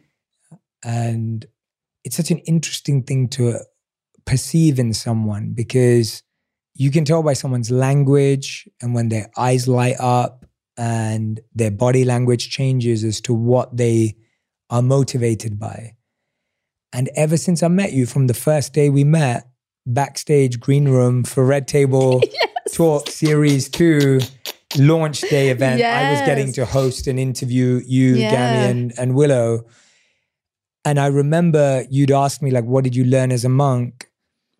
And I'd said to you, I was giving to you what I did learn as practices, but I wasn't getting to the root of it. So I was explaining the practices like gratitude and meditation and mindfulness and service. And you were kind of just like, oh, that's cool. Like, you know, it was. And then I'd said to you, because I felt a inner voice say that I should, and it was truly guided from within. And I said to you, I learned how to love God. And that was potentially the first time I'd even said that in that way to someone. And you just like, your whole body language and your eyes and everything just changed. And everyone else was late, so we were just talking. And you were like, I want to learn how to love God too. And you'd obviously already been on that journey for decades, like, you know, and you talk about it in the book where you started with the Ethical Society. And, Right. you know, that had been a journey that had been a part of your journey forever. But it was so interesting to me to meet someone and an entire family who is more focused on healing and growth and God in their own way, in your own language, in your own ways than anything else. We've never had a conversation that steers too far away from any of those things, right. which says so. And we have fun and we have a good time and everything. But that, and the reason I raised that is because I also saw that when you were talking about Oscars night in the book, you referred to it as the holy slap and the holy joke. And you've always looked at everything through the lens of how is this bringing me closer to the divine? I remember one conversation we had about the feminine divine, and I'll never forget it because at this point we'd been talking twice a week for like a year and a half or something. And we were talking about a specific aspect of the divine feminine, which is often left out or forgotten or hidden. I had never seen anyone respond in a way so sincerely and genuinely to a vision of God as you did. And you said with tears in your eyes, you're like, I've been looking for this God for 25 years. And I remember just going, like, I could just see the genuineness and the sincerity in your eyes. And I was just like, wow, like, I hope I can love like that one day. Like, that's actually what I felt like, as in it was so inspiring. And I know that I've got closer to divinity through our work. And that's because of your seeking. And you've pulled me closer to the divine through your seeking, which you've given me the greatest gift, like for years and years and years, ever since I've known you. And it's your ability to look for that. And so I wanted to talk to you about, you know, I think when it all went down on Oscars night, and you talk about this in the book, and so I want to leave everyone to read about it in full. But the perception was that you were so offended that you'd kind of urge this action, which is bizarre in and of itself for so many reasons that you lay out in the book. But I want to hear from you, like, what were you actually hurt by about the condition that you were going through? And in that gap between what we saw and what we didn't get to see, which everyone had their own theory on, what was actually your thought space, or where were you? Let me start with, that was a really layered moment. Let me start with also that there was so much that people didn't know in regards to what was happening with Will and I at that time. And I will leave for people to get the book. Yeah, absolutely. Because there's so much history. Mm-hmm, mm-hmm. And you go into present, it. You break it down. I break it down. Hence why I did not. Exactly. There's so much history that I think would give people a lot more context to understand that moment. Let me also say that I know that was a difficult moment to watch because of history that Chris and I had in regards to the 2016 Oscars So White. And I'll let people read to get up to speed on that. But when I first saw Chris' name come up as one of the presenters, I said, oh boy. I looked to Will and I was like, he's not going to be able to help himself. This is going to be something. I was like, I already knew. And I was like, okay. So Will had been going back and forth backstage all night. So when Chris said what he said, I looked to Will as if to say, see, I knew it, right? And then I was like, oh boy, that's not cool to like talk about a medical condition that people, there's nothing you can, like, it's not something that can be cured, right? And that how many stories I had heard of people, you know, young people committing suicide and the shame and just how many people suffer. And you don't even know. Like, once I had the condition and I saw how many people around me had it, I was like, all these years I didn't know, and people expressed the shame, the level of shame they had around it. I'm going to be okay. As far as my condition, and as you can see, my hair is growing back. That's what it does. It'll grow, it'll fall out, it'll grow back again. Pieces of my eyebrows will fall out, grow back. You know, I'm having a good moment right now. My alopecia is not as extreme as most people who are dealing with that condition. And I just felt like that's not okay. So I wasn't upset about me. And I don't remember actually rolling my eyes. I think what people saw was me looking at Will going, I told you, I knew he was going to do that. And oh boy, here we go again. Mm-hmm. Yeah, that was kind of the reaction. You know, oh, here we go. But I wasn't upset about me. I really wasn't. It wasn't about me.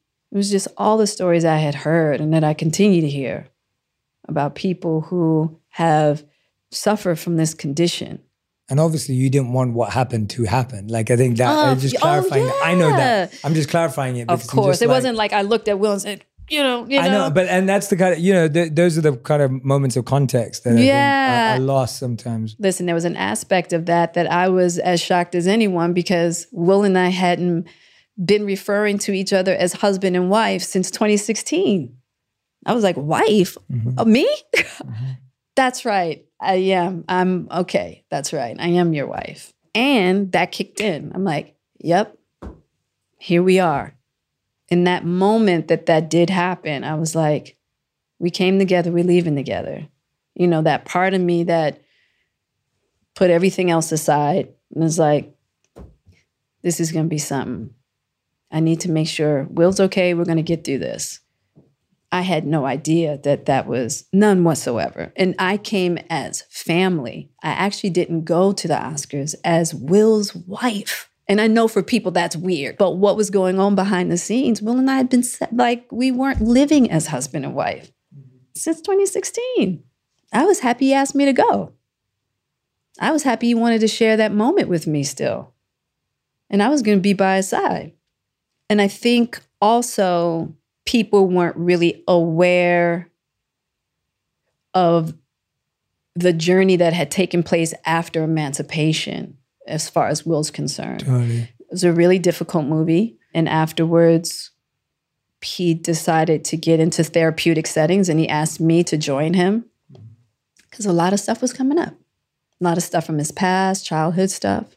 I think people didn't understand that there was a history there between he and Chris as well. So there was a lot of context that people just didn't have. Yeah. You know, and I'm going to tell you something else. I understand why people thought it was me. I understand why people blame me.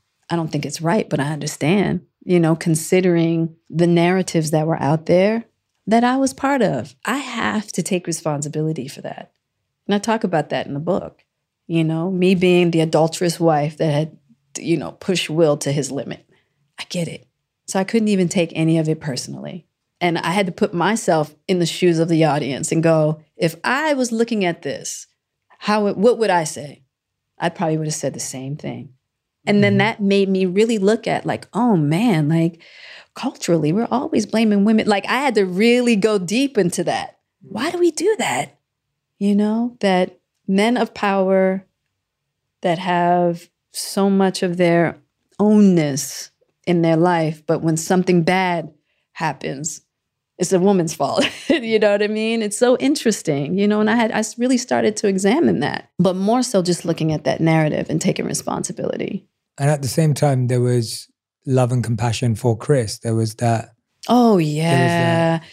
You know, I talk about that in the book. Mm-hmm. I've worked with Chris. I know Chris. Am I always a fan of Chris's stage work? No. But Chris as a person, he's a sweet guy. There was a moment when Chris came down to the end of the stage.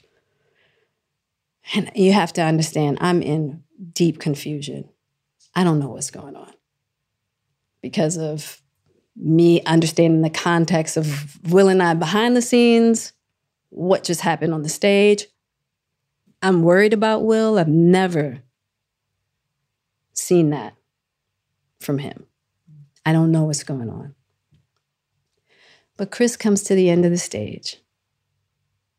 And he looks at me deeply, sincerely. And he says, Jada, I meant no harm. And it was so sincere in his eyes. I'm like, that's the Chris I know. That's the Chris I've experienced. That's the Chris that a lot of people don't get to see because people just see Chris on stage doing what Chris does.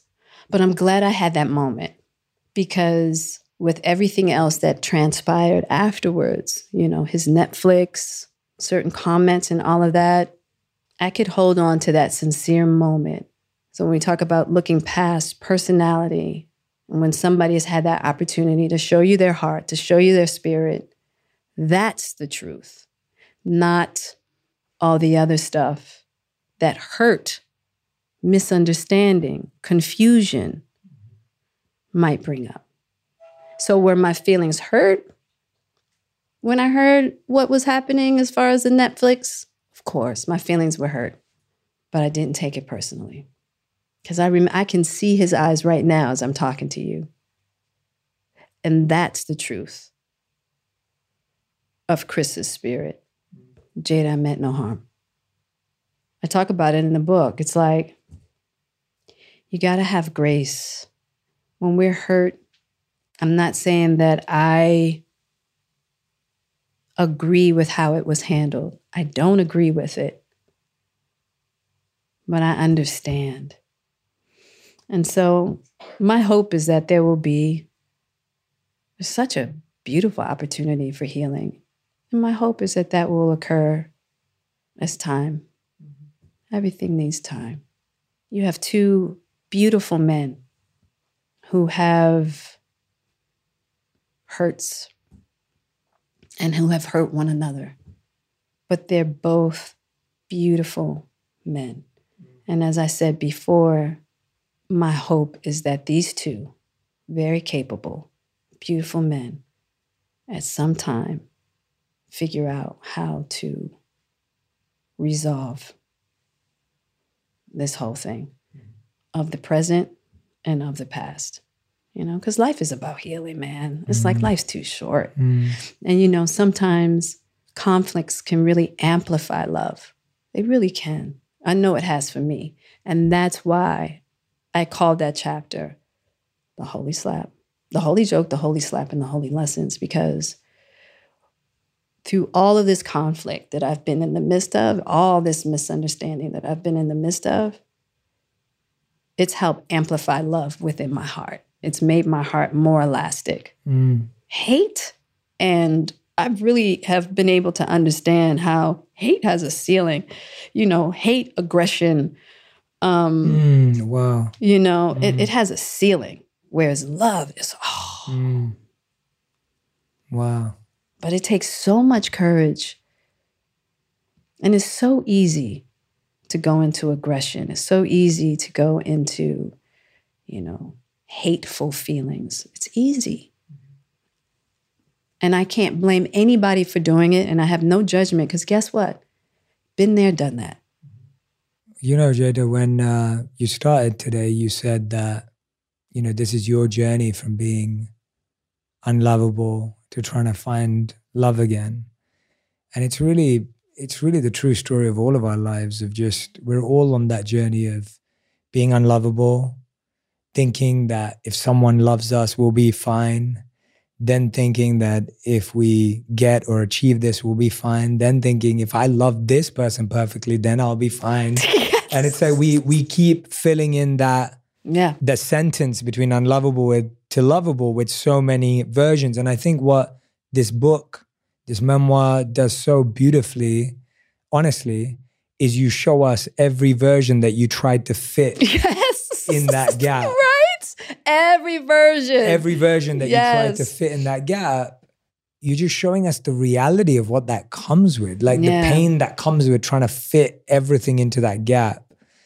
And I appreciate you for doing that, because it's hard to not turn every story into a fairy tale ending or a perfect ending. And there isn't that here. And I think that that's what truly makes it relatable. It's what truly makes it applicable wherever we are on our journeys on that spectrum and anyone else's. And it's why I said that I really hope that anyone who's on that journey themselves will pick this book up and be able to notice which gap they're trying to fill it with. Yeah. And come back in. If that feels right, if that resonates. That's really right. Shopify's already taken the cash register online, helping millions sell billions around the world. But did you know that Shopify can do the same thing at your retail store? Give your point of sale system a serious upgrade with Shopify. Turn your retail store into a powerhouse with Shopify POS leading the way. This comprehensive platform takes care of everything, from handling payments to managing your inventory, giving you all the tools you need for smooth in-person sales. Shopify makes it easy to accept payments, manage orders, and build relationships with customers. Shopify has everything you need to sell in person, backed by everything you need to sell online. With Shopify POS, you can accept credit cards, mobile payments, and every other major payment method, all with low fees and transparent pricing starting on day one. Sign up for a $1 per month trial period at shopify.com/J, all lowercase. Go to shopify.com/J to take your retail business to the next level today. Shopify.com/J. I've always been on this mission to find things that really line up with what I care about for a healthier lifestyle. And that's when I discovered Laird Superfood. It felt like discovering a perfect match, something that totally clicked with what I believe in and my goal for better health. One of their products that I absolutely love is their performance mushroom. They've collected some of the most powerful mushrooms in nature and brought them together in this amazing superfood blend. These different types of natural mushrooms, such as chaga, lion's mane, cordyceps, and maitake, are praised for their talent in fighting stress, supporting your immune system, and giving your brain a boost. Another one that I love is their daily prebiotic greens. Each serving is a complete mix of fruits and vegetables, fixing a common problem, which is that 90% of Americans don't get enough vegetables, and 80% don't get enough fruit in their diets. They taste like a light citrus burst from real food, such as pineapple, lemon oil, and orange oil, fruit powders such as apple, no heavy sugars, syrups, or stevia. These greens are 40% more affordable than other big brands. You can get a month's supply in a bag for your daily routine at home, or grab the single-serve sachets for when you're on the go. Check out lairdsuperfood.com and grab yours today. Use the code ONPURPOSE20 when you check out and score 20% off your first purchase. It's like, because you're right. It's like all these, it's like, okay, that didn't work. Let me go over here. Let me try this. And then it just, nope. You got you. You got to heal you. And you got to really get with a power higher than yourself. And I want to thank you for really being so helpful in so many ways, Jay, in regards to, you talk about, I mean, we've been on such a beautiful journey together in that way of just learning and deepening our relationship with God individually, together. I so appreciate you for that. I mean, you have been so instrumental in that way. I genuinely can't take any credit. Like I'm not even, well, and you that's can. not, and that's not even me being, that's not me being humble or modest. It's me just saying that in the same way as you feel people came into your life to, you know, accelerate that journey and reconnect you. Like you did the same for me and Radhi. Like in a physical way, all of you have given us so much family. We've celebrated so many Thanksgivings together. We've had you over for Sangha for days and days and weeks and months and years. And, you know, you've given us so much. And I think that's what I think this book does. I think that's what we'll do for our friendships, is that I got the opportunity to build a friendship with you that was based on nothing else but healing, growth, and the divine. And that kind of relationship just has a different energy. Like it's really special when there's nothing else. There's nothing else that would have made our paths cross. Yeah. We don't work together. We don't do business together. We don't have the same friends. Like, you know, but this. Right. I'm so grateful to watch someone do the hardest work. And I'm going, yeah, I need to do it too. Oh, no. You know, and I admire it because I see it from that perspective with you. And I always have that, You're not trying to take the easy way out. You're not just looking to fix it with a Band-Aid. You're not just hoping it will go away. You're like, no, I'm going to sit there with it. And that is that is such an uncomfortable place naturally for 99% of people. Yeah. I'm in awe of you because of it. And I always will be. And I'm so happy that you decided to put it into writing, because this isn't about clarifying. It isn't about people getting a sense of what really happened. That's not what it's about. It's about how can we sit through that discomfort that we're going through in our life and choose healing and growth even when it's the hardest thing and the farthest thing away from us. Listen, if things get cleared up from reading this book, great. But that's not the purpose, because I actually don't think you can. You can't, You can't. It'll just be more stirring up whatever, other things, right? And it's really, which is why it's even more important to really be able to have a strong sense of self, right? And not to be looking for external things to substitute what you have to have inside in order to know your place in this world. This place is crazy. Mm.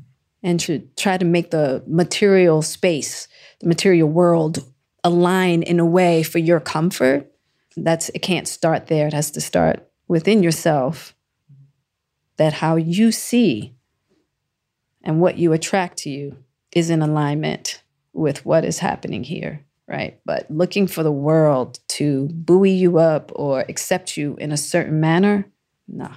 Yeah. Like I said before, this can just give some little breadcrumbs to help people get to a sense of self-worth that gives them that comfort no matter what is happening. You know, if you've brought freaking chocolate chip cookies with peanuts in them to the school fair, even though kids may have allergies, and the school then wrote you a letter and said, don't bring products with peanuts. And you made them with love. You made them with love. Yeah. And now the mom group is on your neck. You can be okay. You can be okay with your victories, and you can be okay with the inevitable challenges that life is going to deliver. It's okay either way. You're okay. You're worthy. You're lovable. Peanuts and all. So Jada, one of the things that you mentioned was that you went to the Oscars as family, but not as a wife. Yeah. And I wanted to ask you, how do you define the status of your relationship now? And what is it like? You know, right now, of course, it's been an intense 2 years, and we've really been doing some deep healing together.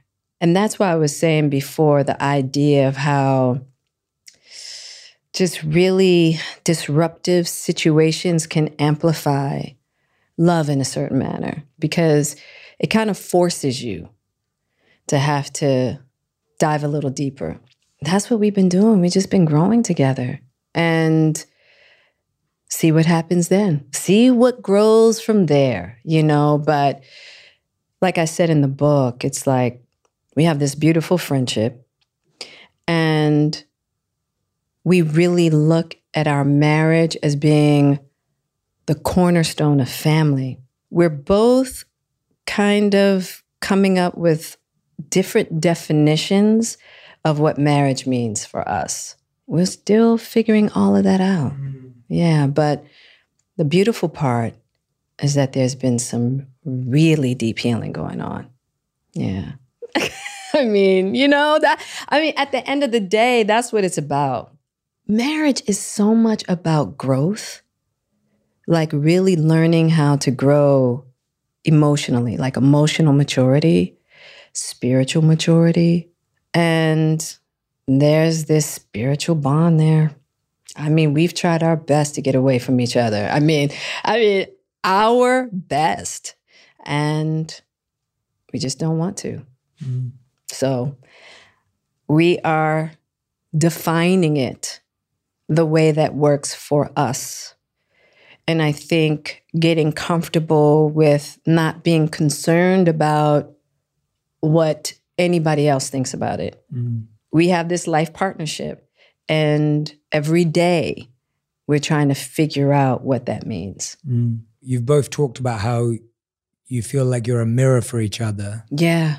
And when I've spoken to Will as well, it's like he feels like you're the person who knows him to his core. Absolutely. And he knows you to your core. Like, you know everything that potentially there is to know about each other. Everything. And you're obviously still learning. Yeah. What's really interesting about that is some people would say, well, why not just get divorced? Yeah. Everybody's always like, why don't you just get divorced? Yeah. And it's like, that's like quitting.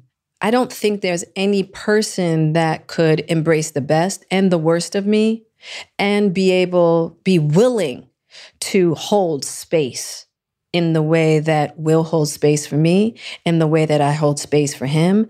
And I know that most people probably go into their relationship as like, you are here to please me. And yeah, our relationship isn't quite that. It's like, it's more about there's no greater mirror I could have than Will. I can't get around myself, just like he can't get around himself with me. And I think that that's just been what this has been all about. Like, it's been a deep clearing, like really having to look at yourself in ways in that mirror that, sure, we talk about this all the time. Would it be easier to go and find somebody else and have a more pleasing, more comfortable relationship? Maybe. But would that get me to the person that I really want to be? I don't think so. And I'm not saying that everybody's relationship is supposed to be that. I'm not here to say that. I'm just saying that that's what my relationship is. That's something I desire to get to a deeper part, a more spiritually sound, emotionally sound, and really understand love unconditionally. And the thing that I've learned about unconditional love, you can't really understand what unconditional love in ideal circumstances to really get to what it is to love yourself and someone else completely with all that's divine, all that's human, all that's perfect, and all that is deeply flawed, and have full acceptance for it all. I tell you, this is, marriage is not for the faint at heart. It's just not.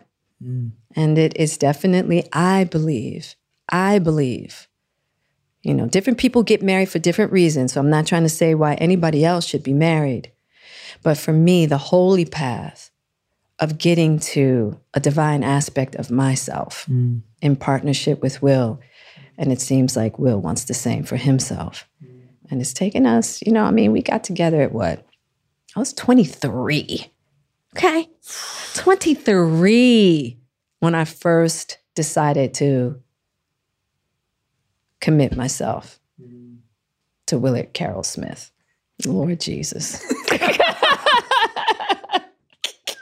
So young. So young. We were babies trying to figure this out. And you know what's interesting about young relationships? You create these young patterns that get so, like these really young, immature patterns in yourself and how you relate to your partner. And then you create these dynamics between one another that it takes a while to like really be willing to look at that stuff and dissolve it and let it go and mature and grow.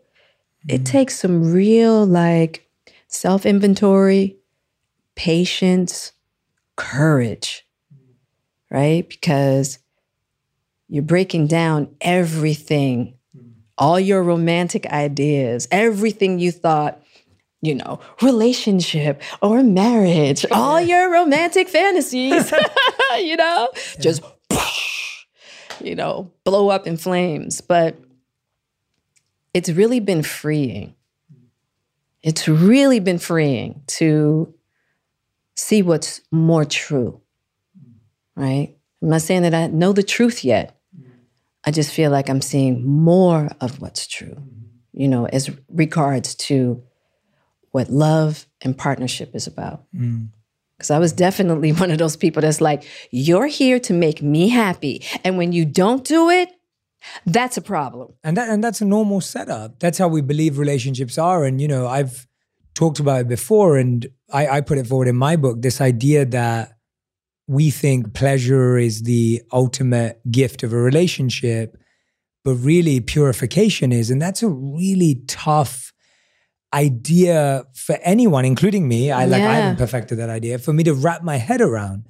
And I can honestly say that I love Radhi, and you know, you've seen us both together and everything, but the greatest gift Radhi gives me is a mirror and a purification of Radhi can call out my ego better than anyone or anything, and I know it's coming from a good place. Yeah. Radhi can show me my flaws in the nicest, most supportive way possible and can receive it back from me. Yeah. And then I feel like because of her, I'm trying to be better, getting better, not for her. That's right. For myself. Mm-hmm.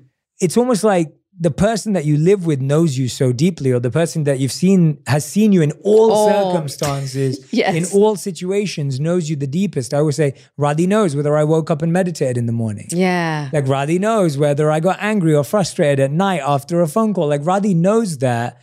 And if I use that to my advantage of, am I becoming, am I growing?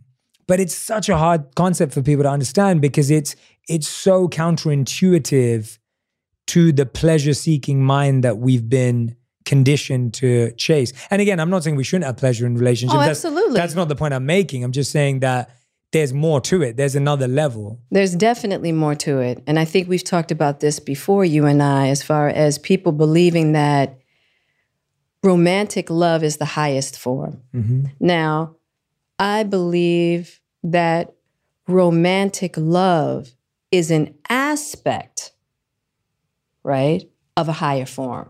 But I don't believe that romantic love itself is the highest form, right? I believe within the highest form, you can have romantic love, but that romantic love is not of the highest, right? And that's all I've been examining and exploring with Will, and really trying to understand the power of unconditional love, friendship. Like there's something about friendship, familial love that is beautiful. But when two people can have an agreement around divine love, like love of a source greater than yourself, Mm-hmm. that you want to be connected to, and then you decide that your relationship is going to be connected to that same source, oh boy, now we're on to something. Now we're on to something. But to think that romantic love can hold all of the difficulties and challenges alone. And I think that's why so many of us get into these power struggles, and why there's so many divorces, and why that, just all of this strife in relationships. You brought up something that was really important. And it's the idea of Radhi, when she can kind of pull your coattails with love. And I think it takes a lot of work to figure that out. Like to not be offended when someone shows up imperfectly. And those are those kind of pieces within relationship. Like we feel like people are supposed to come ready-made. You walk down the aisle and it's like, he knows how to love me. I know how to love him, and not making room for that space of growth that is inevitable. People are going to mess up. People are going to do stupid stuff. People are going to say stupid stuff.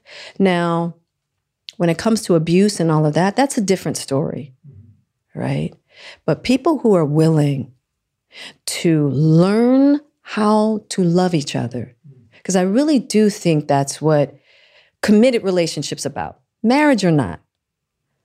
I'm committed to learning how to love myself, learning how to love you, right? And then learning how to cultivate this relationship that we have with that essence, with those components. Then that's a beautiful thing. That's what I believe the holy path of relating is all about. And not everybody wants that. Yeah, totally. You know, some people really just want the romantic version of it, and that's okay too. Absolutely. That's okay too, you know? But for me, definitely on that path of looking for something deeper within myself, mostly. Yeah. How did you let go of that desire for romantic love, but then hold on to the friendship? Because I feel like that's a journey that is so hard, whether someone stays married or gets divorced, or like you both are. You described yourself as best friends. Yeah. How did you hold on to friendship, being able to let go of the mirage that you had earlier, or even not even the mirage, the reality of what you had earlier, as you talk about in the book? You know, the chemistry, the spark. I think so many of us are trying to hold on to that, but you've let go of that. And then you're saying, but we've held on to the friendship, the mirror, the work, the growth. That sounds like the hard way through it. I think it's how people show up, and people don't always show up perfect, clearly. But one thing about Will and I, we're just not willing to give up. Yeah. It's like, I'm lucky that we just want to have each other in one another's life, right? You have moments of disharmony. But if you know that you're not willing to not have that person in your life, you know you got to put forth the effort and you got to put forth the work to transform whatever's not working. So we always make the decision to take that one step closer to diving more deeply, to learning how to love. And most of the time, it has more to do with self-inventory, having to go in the corner and look at oneself and then come back and go, I was tripping. Whether it's I'm sorry or I had a misunderstanding. Can we look at this now together? Because now I've looked at it in my corner alone and I've seen my part. And I want to talk to you first about my part. A, B, C, and D, right? And then inevitably, usually your partner will go, well, you know, I could have done such and such and such and such. Yeah. And so when you have an agreement that's really unspoken of like, I want you in my life and I want to have good times with you and I love you, then that's the energy that nurtures and keeps one willing to just keep working at it. So there's that deep love. And the great thing is that Will's got a great sense of humor. You know what I mean? Yeah. He's got a really good sense of humor. Yeah. So he has a way of being able to help me get out of my funk. But I'm kind of like, you talk about this a lot with Roddy, where I kind of have to take my time. Like I'm not always ready to talk right away. I need to like sit. I need to be with myself. I need to kind of like work through my thoughts and all of that. Where Will is always ready to talk. Yeah. I like to go deep. He likes to get funny. The great thing about him, he can go deep. Totally, absolutely. And there are times that I really like to play and have fun. Yeah. So we're like these energetic fields. You know, I'm earth and he's sky. You know, we are your typical yin and yang. Yeah. You know, that, you know, there's this great chemistry there between us that just works. But when it doesn't work, oh man. Oh man. Oh man. You know what I mean? Those moments where it's just like, But I think that's just inevitable in every relationship, you know? But it just doesn't look traditional. I think that's the point. That's the part where it's like, it just doesn't look traditional. It works. There's the trust, there's commitment, there's understanding, and at the same time, it doesn't look. It doesn't look traditional. I don't know. I'm gonna be honest with you. There are aspects of traditional relating that absolutely work. But I think in this day and age, I don't know too many marriages that are traditional. I really don't. Everybody is trying to figure it out, right? And I think everybody's so scared to talk about all of the different ways that they're trying to figure it out. I know so many people who are like married, but not living together. Married, but have decided to have other partners. I know so many people, and have for a long time, that are trying marriage in so many different forms. And my whole thing is, figure it out for you. Marriage is not a cookie cut out like formula. Besides, I do think that there's some staples. Love. But even that, let me take that out for a second. There's some people who are married strictly for business purposes. I've seen that too. As long as there's agreement between two people and how they decide they want to be together, stay out of it. It has nothing to do. I tell people all the time, don't look at my marriage as being contagious. Whatever I'm doing doesn't mean you got to be doing that. You got to be doing the thing that works for you. And I feel like every partnership, two people have the right to figure that out for them. And it's so different in norms, in different cultures and different backgrounds. I mean, like for me and Radhi, we spend a lot of time apart because she likes to be back with her family in London and I travel for work. And so we discovered and agreed very early on in our relationship that when I work, she would often visit her family back in London, and she loves it. And she wants to be with her mom and dad and her niece and nephew and her sister and brother-in-law and everyone. And I love my purpose and I want to be traveling. I want to be working. I want to be moving. And I remember so many times in our relationship, people would be like, is everything okay? Yeah.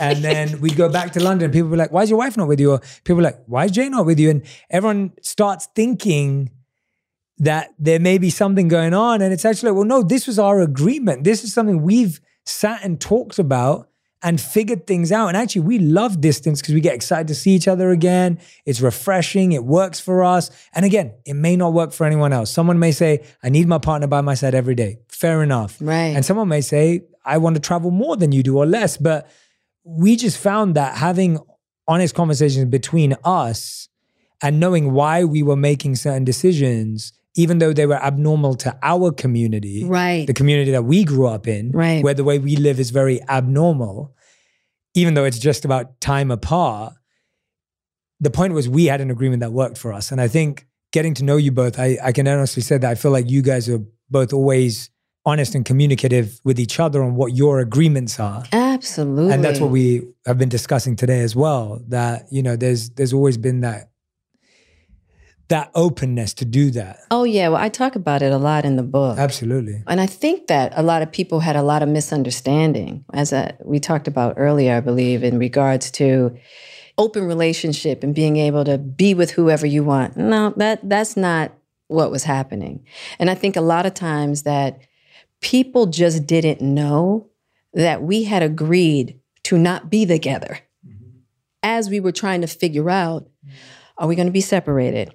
Are we going to be divorced? Then we would reconcile and then we would break up again. Yeah. And there's all this back and forth between us that we didn't share with the world a lot, And I think now people are just going to have to be okay with our marriage is not traditional in the sense of here we are, married, but not.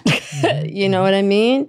And as I'm on my path and Will's figuring his thing out, we've decided to hold space for each other. And as we're trying to figure out who we are, Will's lived a lot of his life for other people. I've definitely lived my life a lot for other people. And really having this time for me, I need this. what I've been able to discover about myself in the last 5 years, 6 years, I think now, I've needed this time to really concentrate on me and really developing like a relationship with myself. And I feel like the better relationship I have with myself, the better relationship I have with everyone else in my life, including Will. And so I talk about that a lot in the book, you know, just a lot of the misunderstandings that have occurred, rightfully so, because it's been a lot of mixed messaging. And then people are like, well, you know, you guys have been on the red carpet, you know, and all of that. We see you. We never knew there was a breakup. You weren't supposed to. That was between us. And at the end of the day, we're always family, no matter what. So I think that the way we are deciding to be in a union, people are just going to have to get with that. It's probably not going to look like what someone else is doing.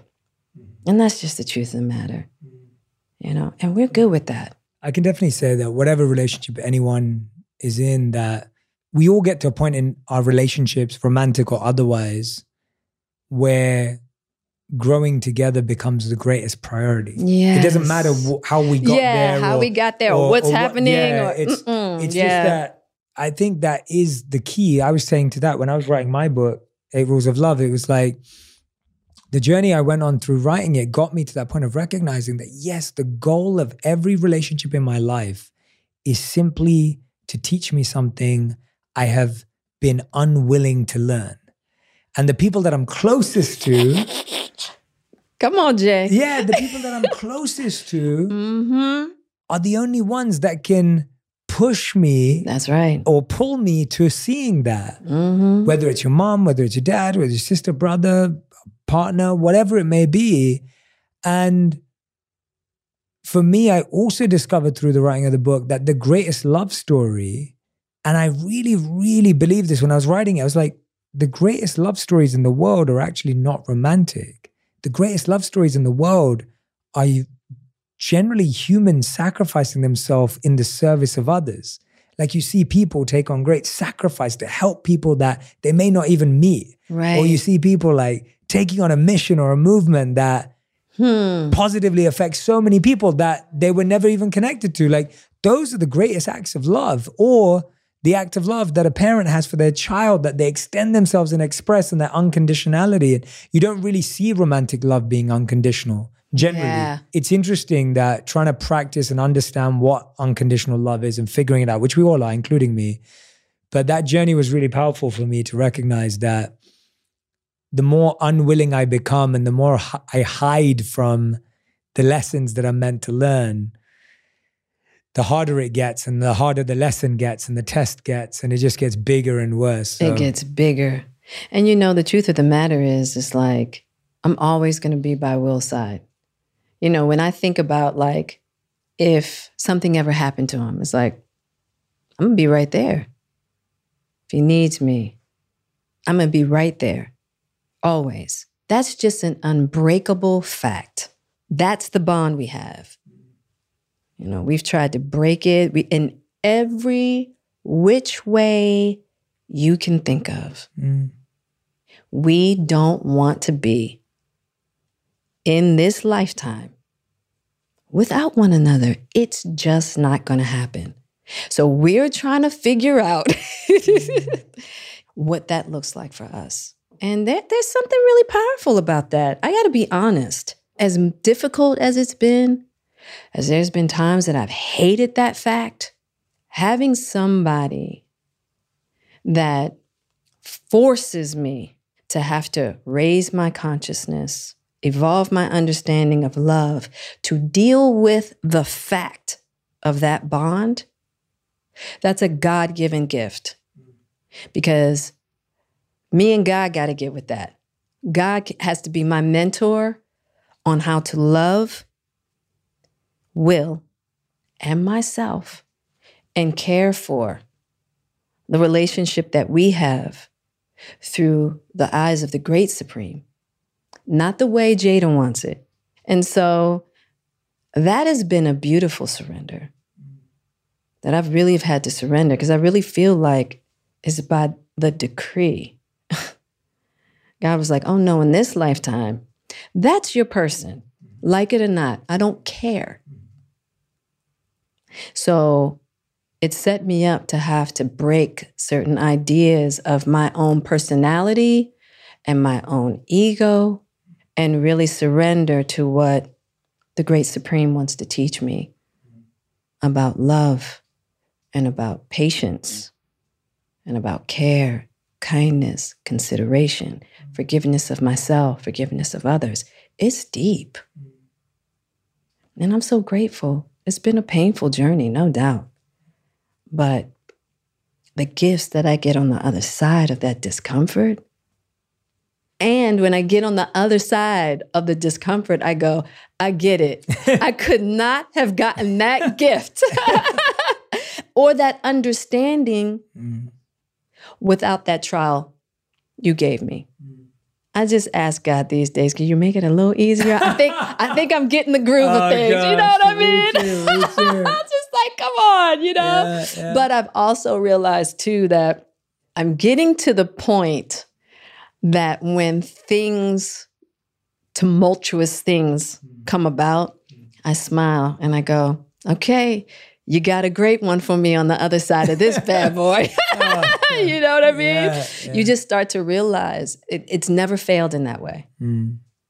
I remember asking Swami, I said, do you think I should get divorced? Wow, I didn't know you asked him that. I sure did. I asked Swami. And he said, you know, Jada, people take their vows very lightly these days. And he said something to the effect that, you know, when we stay committed to the vows that we make, we find what we need. And I was like, okay. And I just stayed on track. I was just like, all right, let me just keep digging. Let me keep going. And he, you know, he's right. For my journey. Yeah. Can't say for anybody else. For my journey. Because he said, oh, this is what he said. He said, people end up as friends in the long run. And they're holding hands, walking each other home. And that's how I feel. I feel like Will and I are walking each other home as life partners.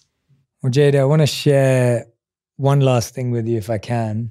So earlier, I had a letter for you from Willow. Okay.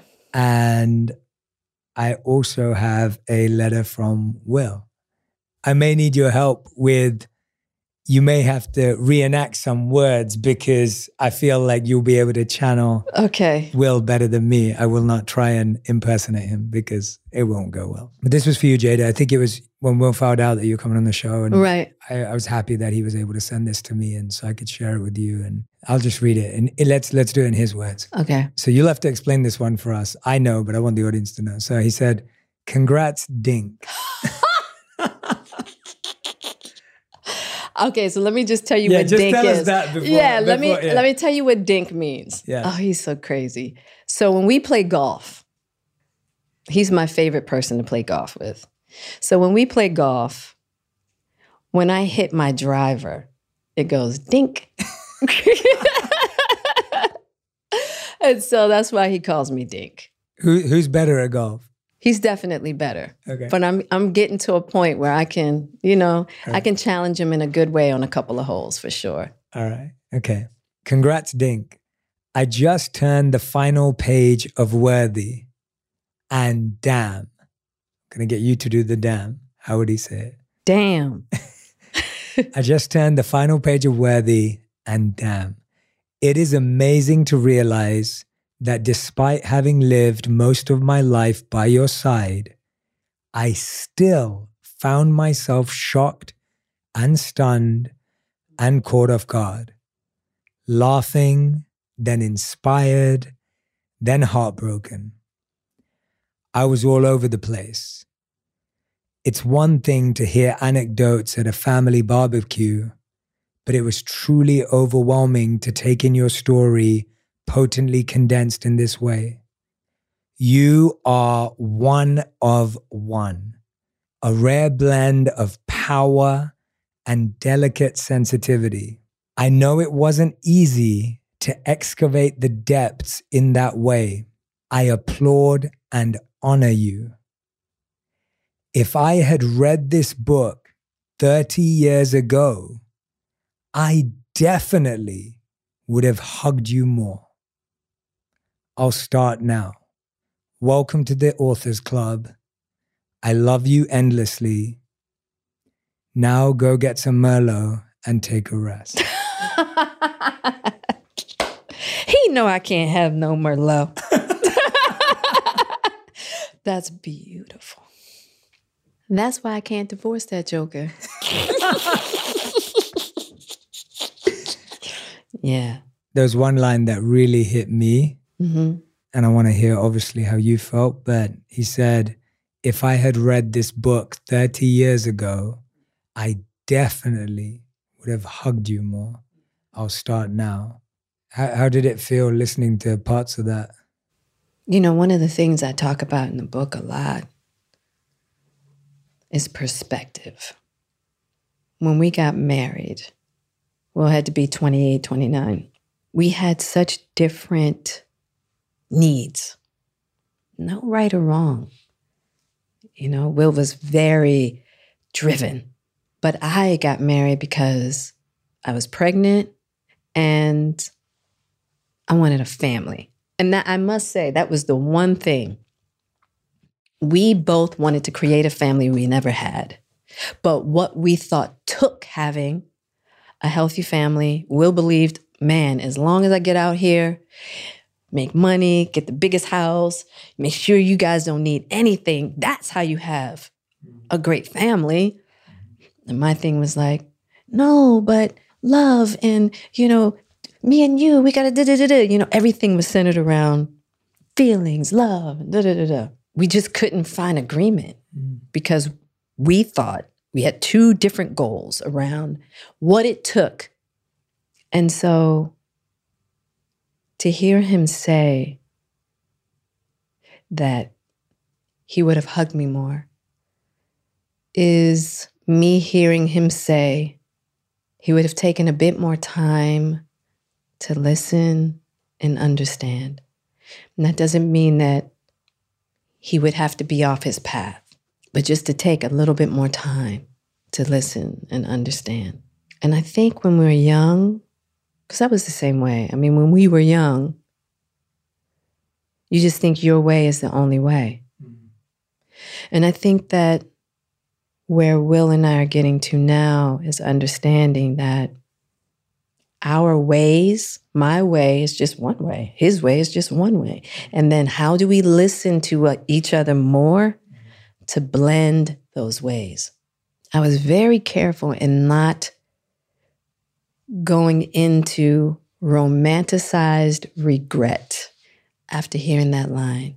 I wish I could have hugged you more, but I will do so now, right? I was like, no. You're not going to go into romanticized regret. Wow. Because what I know as a fact is that every step, everything that has transpired between us has been absolutely perfect. Mm. All the beauty and all the ugly to get us to a place that we're coming to. You know, and you could go, oh, I wish that, you know, I had known this when I was younger. That's the whole point of youth. You don't know. You know what I mean? Yeah. And then to really just to be able to embrace like this time in my life and in his life and coming into newfound wisdom and enjoy that.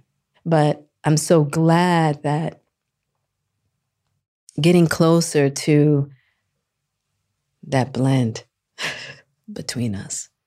And that's what I'm saying. It's like, who else am I going to grow with like that? And be able to have that deep cherished moment of like, when you can look back at where you were 30 years ago and where we've traveled to get to this moment right here, right now, of this beautiful family. Without him, I wouldn't have had Jada, Willow, Trey, oh my gosh, there are no greater treasures than those three. And then all of the magnificent experiences he and I have had together, the great ones and the not so great ones, you know? But they're ours, part of our tapestry. One thing I talk about in the book, going to see Ruby Dee when I needed some marital advice. And she told me, laugh now because you're going to laugh later. And it's so true. I didn't know what she was talking about then. But she'd been married at that time for 50 some years. Ossie was gone. Ossie Davis had passed on, you know. And one of the things she said to me, I said, what's one of your biggest regrets? And she said, I wished I had laughed with him more. Mm-hmm. And that never leaves my mind. Mm-hmm. To just find ways to get through the bumpies, to get through the bumpy stuff, and let's get back to some laughter and some joy. Jada, I'm going to give this to you. In case you want to read it again. Yeah. And I want to thank you for, you know, your vulnerability, your openness today, and the vulnerability in the book that you shared so profoundly today. But the book, you get to weave the tapestry together and the lessons and where they come in your life. And I really believe that anyone who will read this book will gain access to a much deeper understanding of themselves as a mirror, and also get an opportunity to reframe, rethink, renew ideas, perspective, thoughts about their own journey. That is all that I want. Like, we have so much fear around allowing people their journeys because we can tend to get hurt within them along the way. But it's inevitable. And the more that we can have acceptance for the reality that life is a journey. Nobody is meant to be perfect. It baffles me. Well, actually, let me take that back. It doesn't baffle me because I've been there. It doesn't baffle me. Yeah. I've been there where just being afraid to allow what is to be. And that is embracing our humanness and learning how to love each other through our humanness. All this cancel culture and all of this, that is purely a rejection of aspects of ourselves and a rejection of humanness. And that's where unconditional love has its most power, right? But if we can learn to do that with us, starting with ourselves, right? Learning how to have unconditional love for ourselves and have acceptance for our journey. And that's what I want from this book. I'm just putting it out there like, hey, this is what my journey looks like. And it ain't cute. This is what I've learned along the way. And this is how I learned how to gain self-worth and to feel worthy about it all. About it all. About it all, Jay. Every piece of it. And that's all I want for everybody else. It's okay. It's okay. You don't have to come down on yourself. And just because we stumble and we might lose our way doesn't mean we're lost forever. Thank you, Charles Xavier from X-Men, for that statement. I love X-Men. I do too. Charles laid it out just like that. I had to put that quote in my book. But it's true. And that's all I want for everybody. We are all worthy, embracing it all, every aspect of our journey. That is the thing that makes us worthy. We're harder on others because we're so hard on ourselves. We're hard on ourselves because we're so hard on others. And that cycle keeps repeating itself.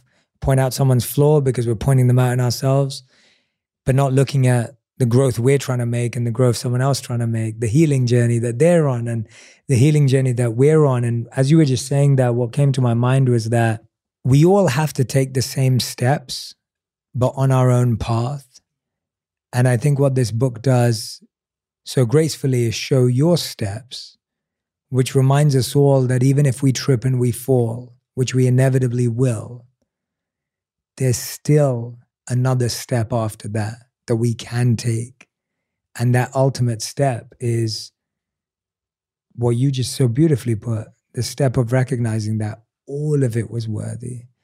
All of it was part of that journey towards self-worth. And that you're loved. You're loved and you're held, no matter what. Through all of the scrutiny and through all of the, stones that were thrown at me, as painful as all of that was, what a beautiful gauntlet to get me to the understanding that it's only our self-judgment that's the true enemy. And I got to cure so much of my own self-judgment through all of that. It's almost like being like Wonder Woman, peer, peer, peer, you know what I mean? Yeah. It's like the Great Supreme makes it so that you're invincible to all the criticism, anything else anybody has to say about you. When you get that true sense of worthiness, doesn't matter what anybody else thinks, doesn't matter what other misunderstandings are happening. And I want that for everybody. It's a superpower, but it's not given without the trial. It's beautiful. It's beautiful. It's beautiful. Thank you. I'm so grateful. And thank you, Jay. Thank you, Jay. Yeah, thank you, Jay. You've been so good to me through it all. Thank you. Thank you. Thank you. Thank you. Thank you. So grateful to you too as well for letting me be a small part of the journey, because it's one that you give me the bravery to tread myself. So thank you.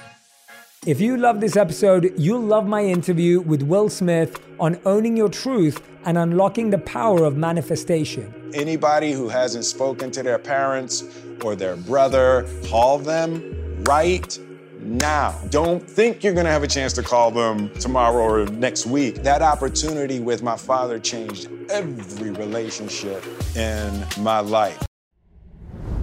Today, healthier is happening at CVS Health in more ways than you've ever seen. It's wellness destinations for seniors, including select locations with Oak Street Health and CVS Pharmacy. It's doctors, nurses, pharmacists, and everyone in between offering quality care and support virtually, in person, and on the phone. It's in-home evaluations through Signify Health and meeting mental health needs through Aetna.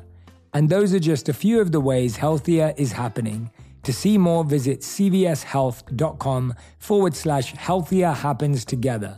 CVS Pharmacy, Oak Street Health, CVS Specialty, Signify Health, and Aetna are part of CVS Health.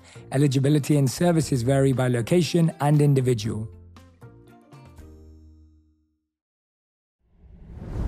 Dealing with mess can feel like an impossible task. It just keeps coming back. Well, today we're brought to you by the organization experts, IKEA. IKEA knows we all have those areas in our homes consumed by mess, whether it be the chair that collects all your clothes or the monstrous pile under your bed. That's why IKEA makes affordable wardrobe organizers, underbed storage, and other solutions to help you easily take back that chair and conquer the mess monster under your bed. Visit IKEA to explore more. You can't afford mess, so IKEA makes storage affordable.